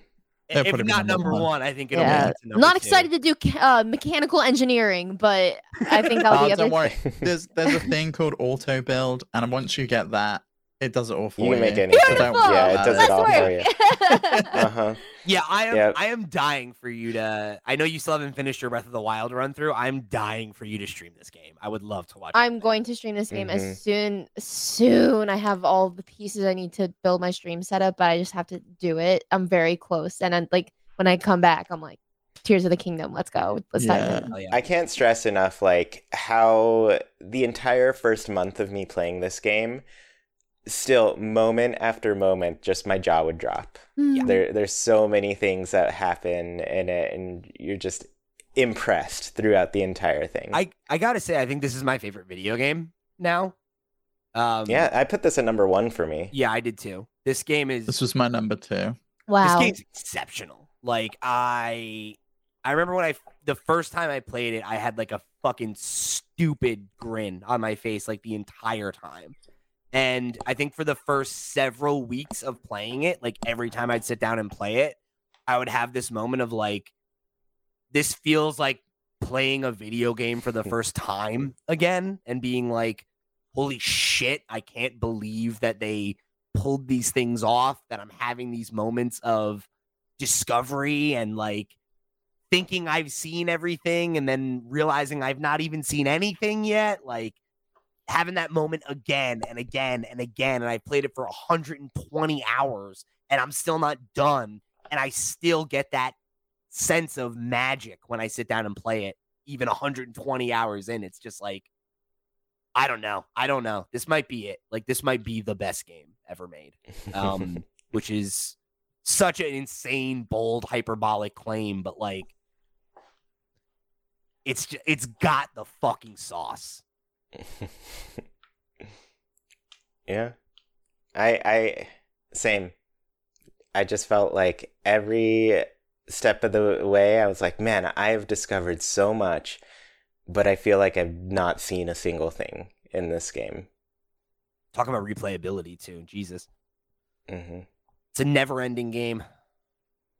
Number 5, Mario Kart 8 Deluxe. I'm Yep. glad this is this high. It is the best kart racer I'm glad of you said all that. time. This game is so good. Yeah. Yeah, it's really, really good. This definitely Mhm. deserved like 5 in the same way that I'm like, oh, Smash at 10 feels right. This feels right at 5. I don't know if it's just recency bias. It feels like a lot of like Switch titles are the best culmination of those respective like IP or like Nintendo specific like I think you're right. franchises. Like, But like they just are like the Zelda games, like this game, Smash. They're just refining it over the years, and I feel like they refined Mario Kart to the point where it was just, what else do we do? You know, Right. we can just keep adding tracks to it, but they nail the physics, they nail the gameplay, they absolutely nail the fun. You can, even if someone's so far ahead, kind of rubber band you right back, so you always know you're within a fighting chance of actually making it if you want to. And the levels in this, I mean, yeah, we've got like 6 versions of Rainbow Road, but they're all different and they all feel different and they're all really great. And like every and all single the time I play it, DLC, I like love they it. added a Yeah. whole other game's worth of content between the original DLC and then the stuff we're still getting now. It's nuts. It's such an Yeah. incredible value. There's so much to do.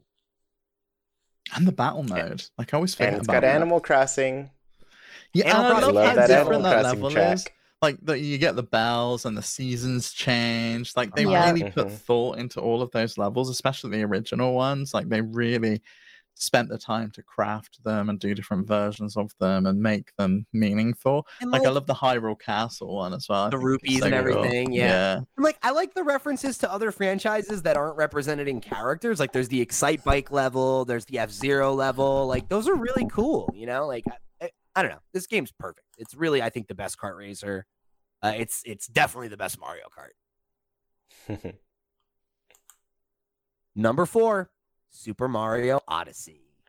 Love to see this. Love to see this ranked this highly. This game is awesome. I feel like this game really took 3D Mario to the next level, and it's the game I felt like we were waiting for since Sunshine, right? Mm-hmm. And it delivered. You know, I think this is the best 3D Mario. It's the most popular 3D Mario for sure. It's, you know, every world is really beautiful and well realized. There is that real, like, incredible sense of reward from some of the moons just go and traverse up to a place and grab one. And then some are like after a crazy boss fight. Like, I love how much control you have over the pace of the adventure and what you want to get out of it. It kind of lets you get out of it. And then the post game is, again, like we talked about with Sunshine, bare knuckles difficult. And I loved that about it. Like, the moon stuff is tough. Very fun. Well, and all the like nods and the Easter eggs, like the different outfits when you finish it and you get to Peach's castle and you get that like N64 outfit. And I was just like laughing so much. I had the biggest smile on my face. It's wonderful. Same. And it's such low stakes as well. Like, it's one of those games you can jump in and out of. You die, you lose some coins. It's not the end of the world. Who cares? You get straight back into the action. And it gives you that like freedom to explore because you know it's low stakes. You're just like, what can I do over there? But then there is still that skill involved of being able to do those like trick moves where I throw out Cappy, I jump on Cappy, then I can jump up again and I can throw him again. And like you can traverse to those areas that you might not be able to get to. Usually, and then when you finally get there, you're rewarded with a moon, or you're rewarded with a secret, or you're rewarded with something. I think you can just become any character or item in the game. You become like a Goomba with a mustache, and like that actually works too. Like that, so like cool. It never feels like lame or stilted. Like in a game that's so about movement and momentum, it's like, how did you make all those things feel good? Mm-hmm. Yeah, especially after like the 3D All-Stars pack came out and I revisited those, I was just like, Super Mario Odyssey just nails it. All of the movement, it feels so good, and then the power with Cappy and taking control of those characters and having like levels built around playing as those characters, the different enemies as well. Like, all of that is just fun. I smiled just like Steve the entire way through, every step of the way. I was just like, man, this is just a really fun game. I'm pretty sure I ended up giving this my game of the year over Breath of the Wild because of that. It's like Breath of the Wild is a better game, but this game just like it touched a piece of me that is like, you know, it's hard to connect with things in a sense of childhood wonder, and like this gave me that of just like, man, this takes you right back to playing a Mario game for the first time, you know? And the music, I still listen to the soundtrack all the time. Come on and jump up, superstar. So good. So good. 10 out of 10. When's the next cover stream, Sierra? I want you to do that one. I know. I would love to do that one. Soon. Not soon enough. You've got to do it in a Pauline outfit, though. Okay. Please wear like a Pauline too. Just a red dress and then like a bowler hat. I do have a red dress. Yeah. Number 3, Animal Crossing, the original. Yeah. Nice. Fuck yeah. This is insanely high, and I love it. It has to be though, right? You know, we got Chimmy here. Of course it's going to be high. I put it as my number 3 on my list, so I mean, it matches. I think this is probably the second best game on GameCube, if not. So, like, I'm right there. Yeah. What do you think the first best game Wind on Waker. GameCube? Wind Waker is phenomenal, but like, it's fair. This game is the game that like got me into social. I mean, I guess I played The Sims before this, but like, I don't know. I like The Sims. I loved Animal Crossing. You know, there is a unique charm to this game that absolutely no one has been able to perfectly replicate. No. Absolutely no one. Not even compared to the rest of the Animal Crossing series too. Like there's just X factor. Something about this there's one. stuff to this game that I don't think Nintendo's ever gonna do again, because I think they really they don't want the characters to be as rude as they were in this game. Fat shame Or you. even the NES stuff, like the fact that you could play like half of the Nintendo published or almost all of the Nintendo published NES library in that game. It's like okay, wild. You pay for the privilege of that now, right? Like, So yeah, so many things like that. And like, you know, there's things about it, right, where it's like it's limited compared to what you would come to expect in the modern games, but the personality that it has is like so unmatched. And this game, one of my favorite games of all time, and also the source of like I have two great heartbreaks in video games. One of them is when I lost my Pokemon Silver data, which was all of my original Pokemon, right? Like from my entire childhood. Devastating. Mm-hmm. Number two is I remember I moved to the town where I like spent most of my youth and was feeling homesick and was like, I'm going to boot up Animal Crossing. And I had played it like not a week or so before moving, and my file got corrupted. And I plugged it in and had lost my village, and I sobbed. It was, and I never played it again. Like that was my village, and I worked on it so long that I remember I booted a new town and the layout was different, and I was like, I can't do this. I can't. Like but yeah, it's a game I'll never be able to forget. All right. Here we go. Number 2, The Legend of Zelda Breath of the Wild. I'm surprised this isn't number 1. What number 1 is. Yeah. I was also surprised this was not number 1, but you know, we are overrepresented as Animal Crossing fans on this podcast. I think we all really love Animal Crossing. Yeah. So you can guess where we're going on this one. But oh my God. Yep. So Breath of the Wild, I think before Tears of the Kingdom came out, it is probably the game I would point to as the best example of a perfect video game. And they somehow upped the ante. It is still a nearly perfect video game. It is still a 10 out of 10. It is still one of the best games I've ever played. It is probably the second best game on the Switch.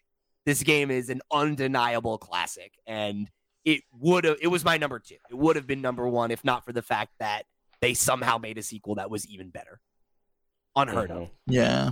This was right behind Tears of the Kingdom for me as well.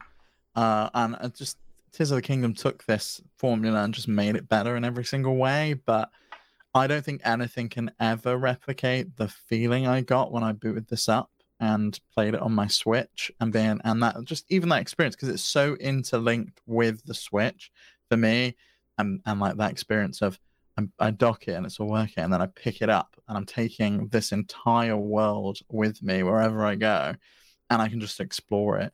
And I lost hundreds of hours of my life to that game. I did not really do much work for a month while this game was in my possession. It's phenomenal. I still never ever found all of the shrines and seeds since. Me neither. Yeah, there's so much. I'm doing it in Tears of the Kingdom. Shrines. I'm gonna do it this time around, but yeah.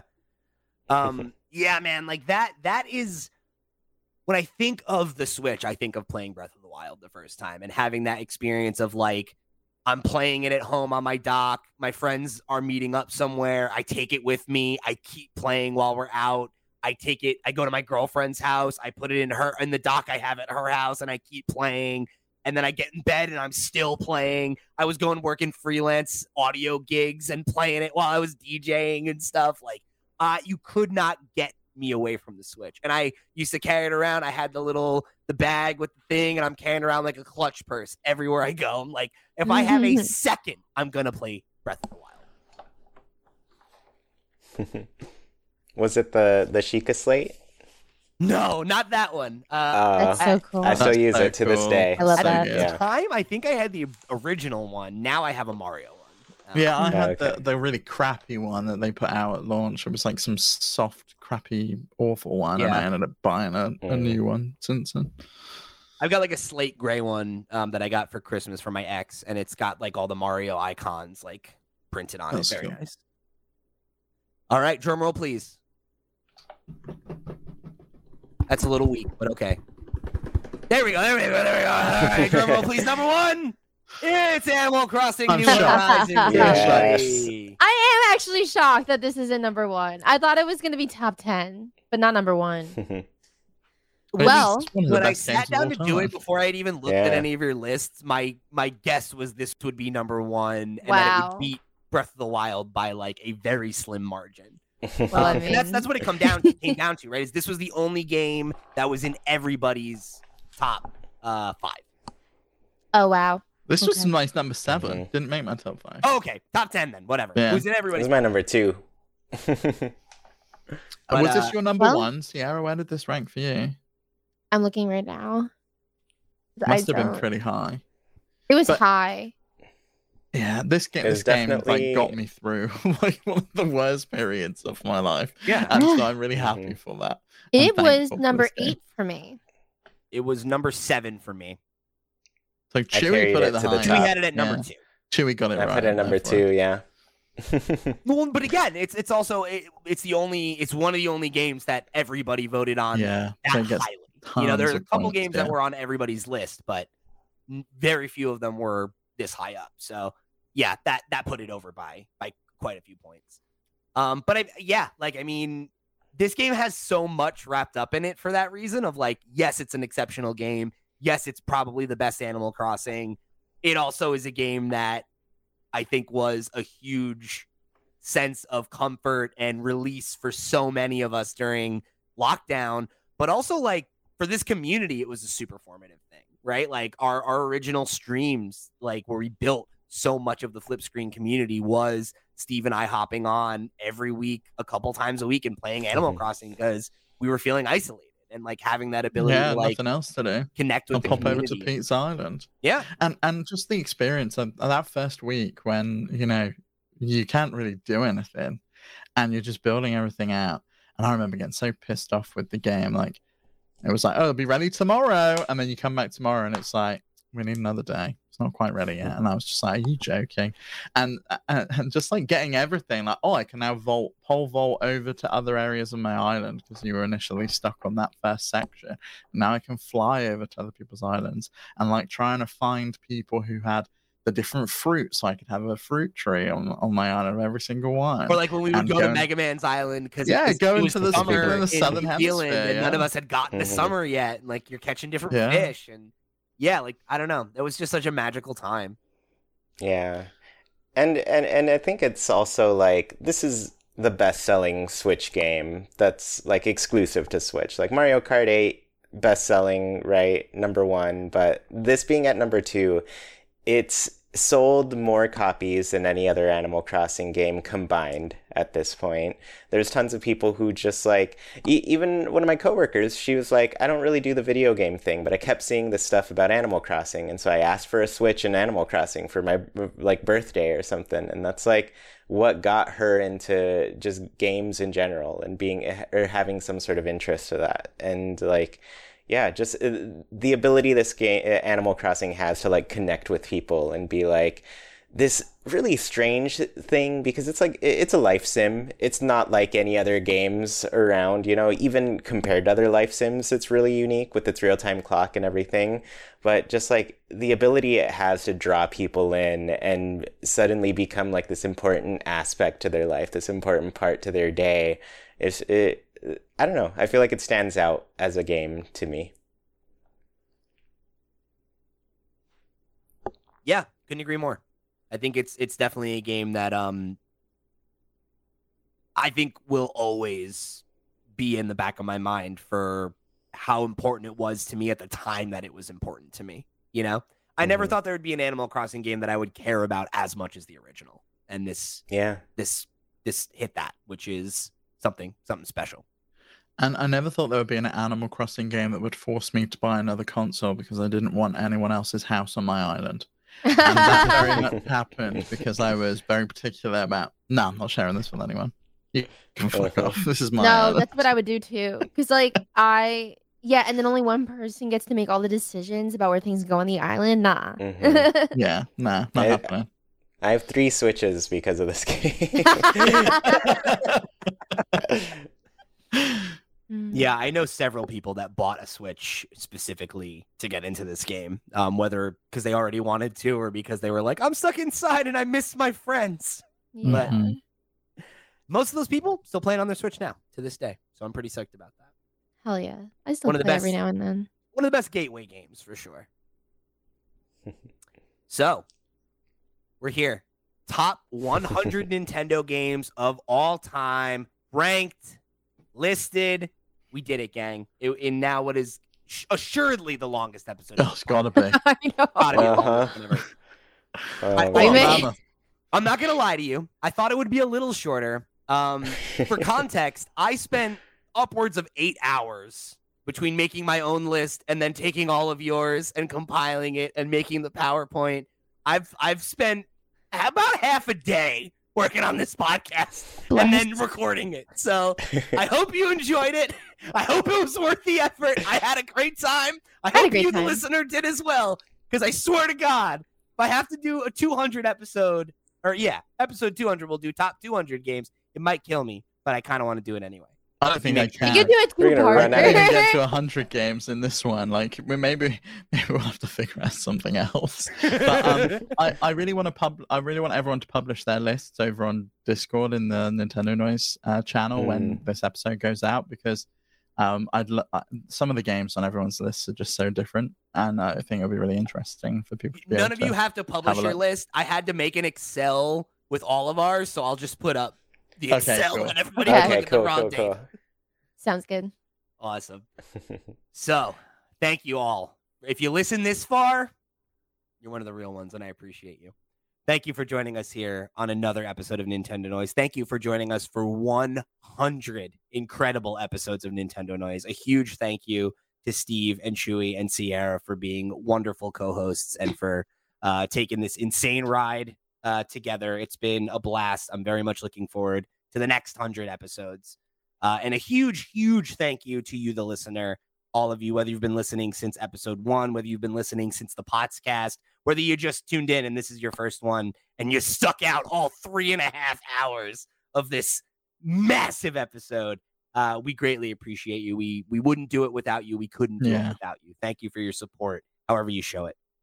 Now, everyone get angry in the comments and tell us how wrong we are. And tell us what your top 100 games are. What games did we miss? What games should be on the list and isn't? That's what I want to hear. Because you can argue all live long day about the numbers, right? The math. They're going to say Metroid Prime. That's the one. That's that a we good missed. one. Yeah. The fact that Max didn't make it for this episode, he's got to be rolling over in his grave that we didn't have a single Metroid Prime game on here. But that's why you show up to recording call, right? Anyway. Thank you guys again. We love you. We appreciate you. And we'll see you next week for another episode of Nintendo Noise. Remember, flipscreen.games. That's the website. However you choose to show your support or get involved, we appreciate you. And thank you for tuning in for another episode of Nintendo Noise. For the crew, I've been Pete. He's been Steve. He's been Steve. He's been Chewy. She's been Sierra. We'll see you next week.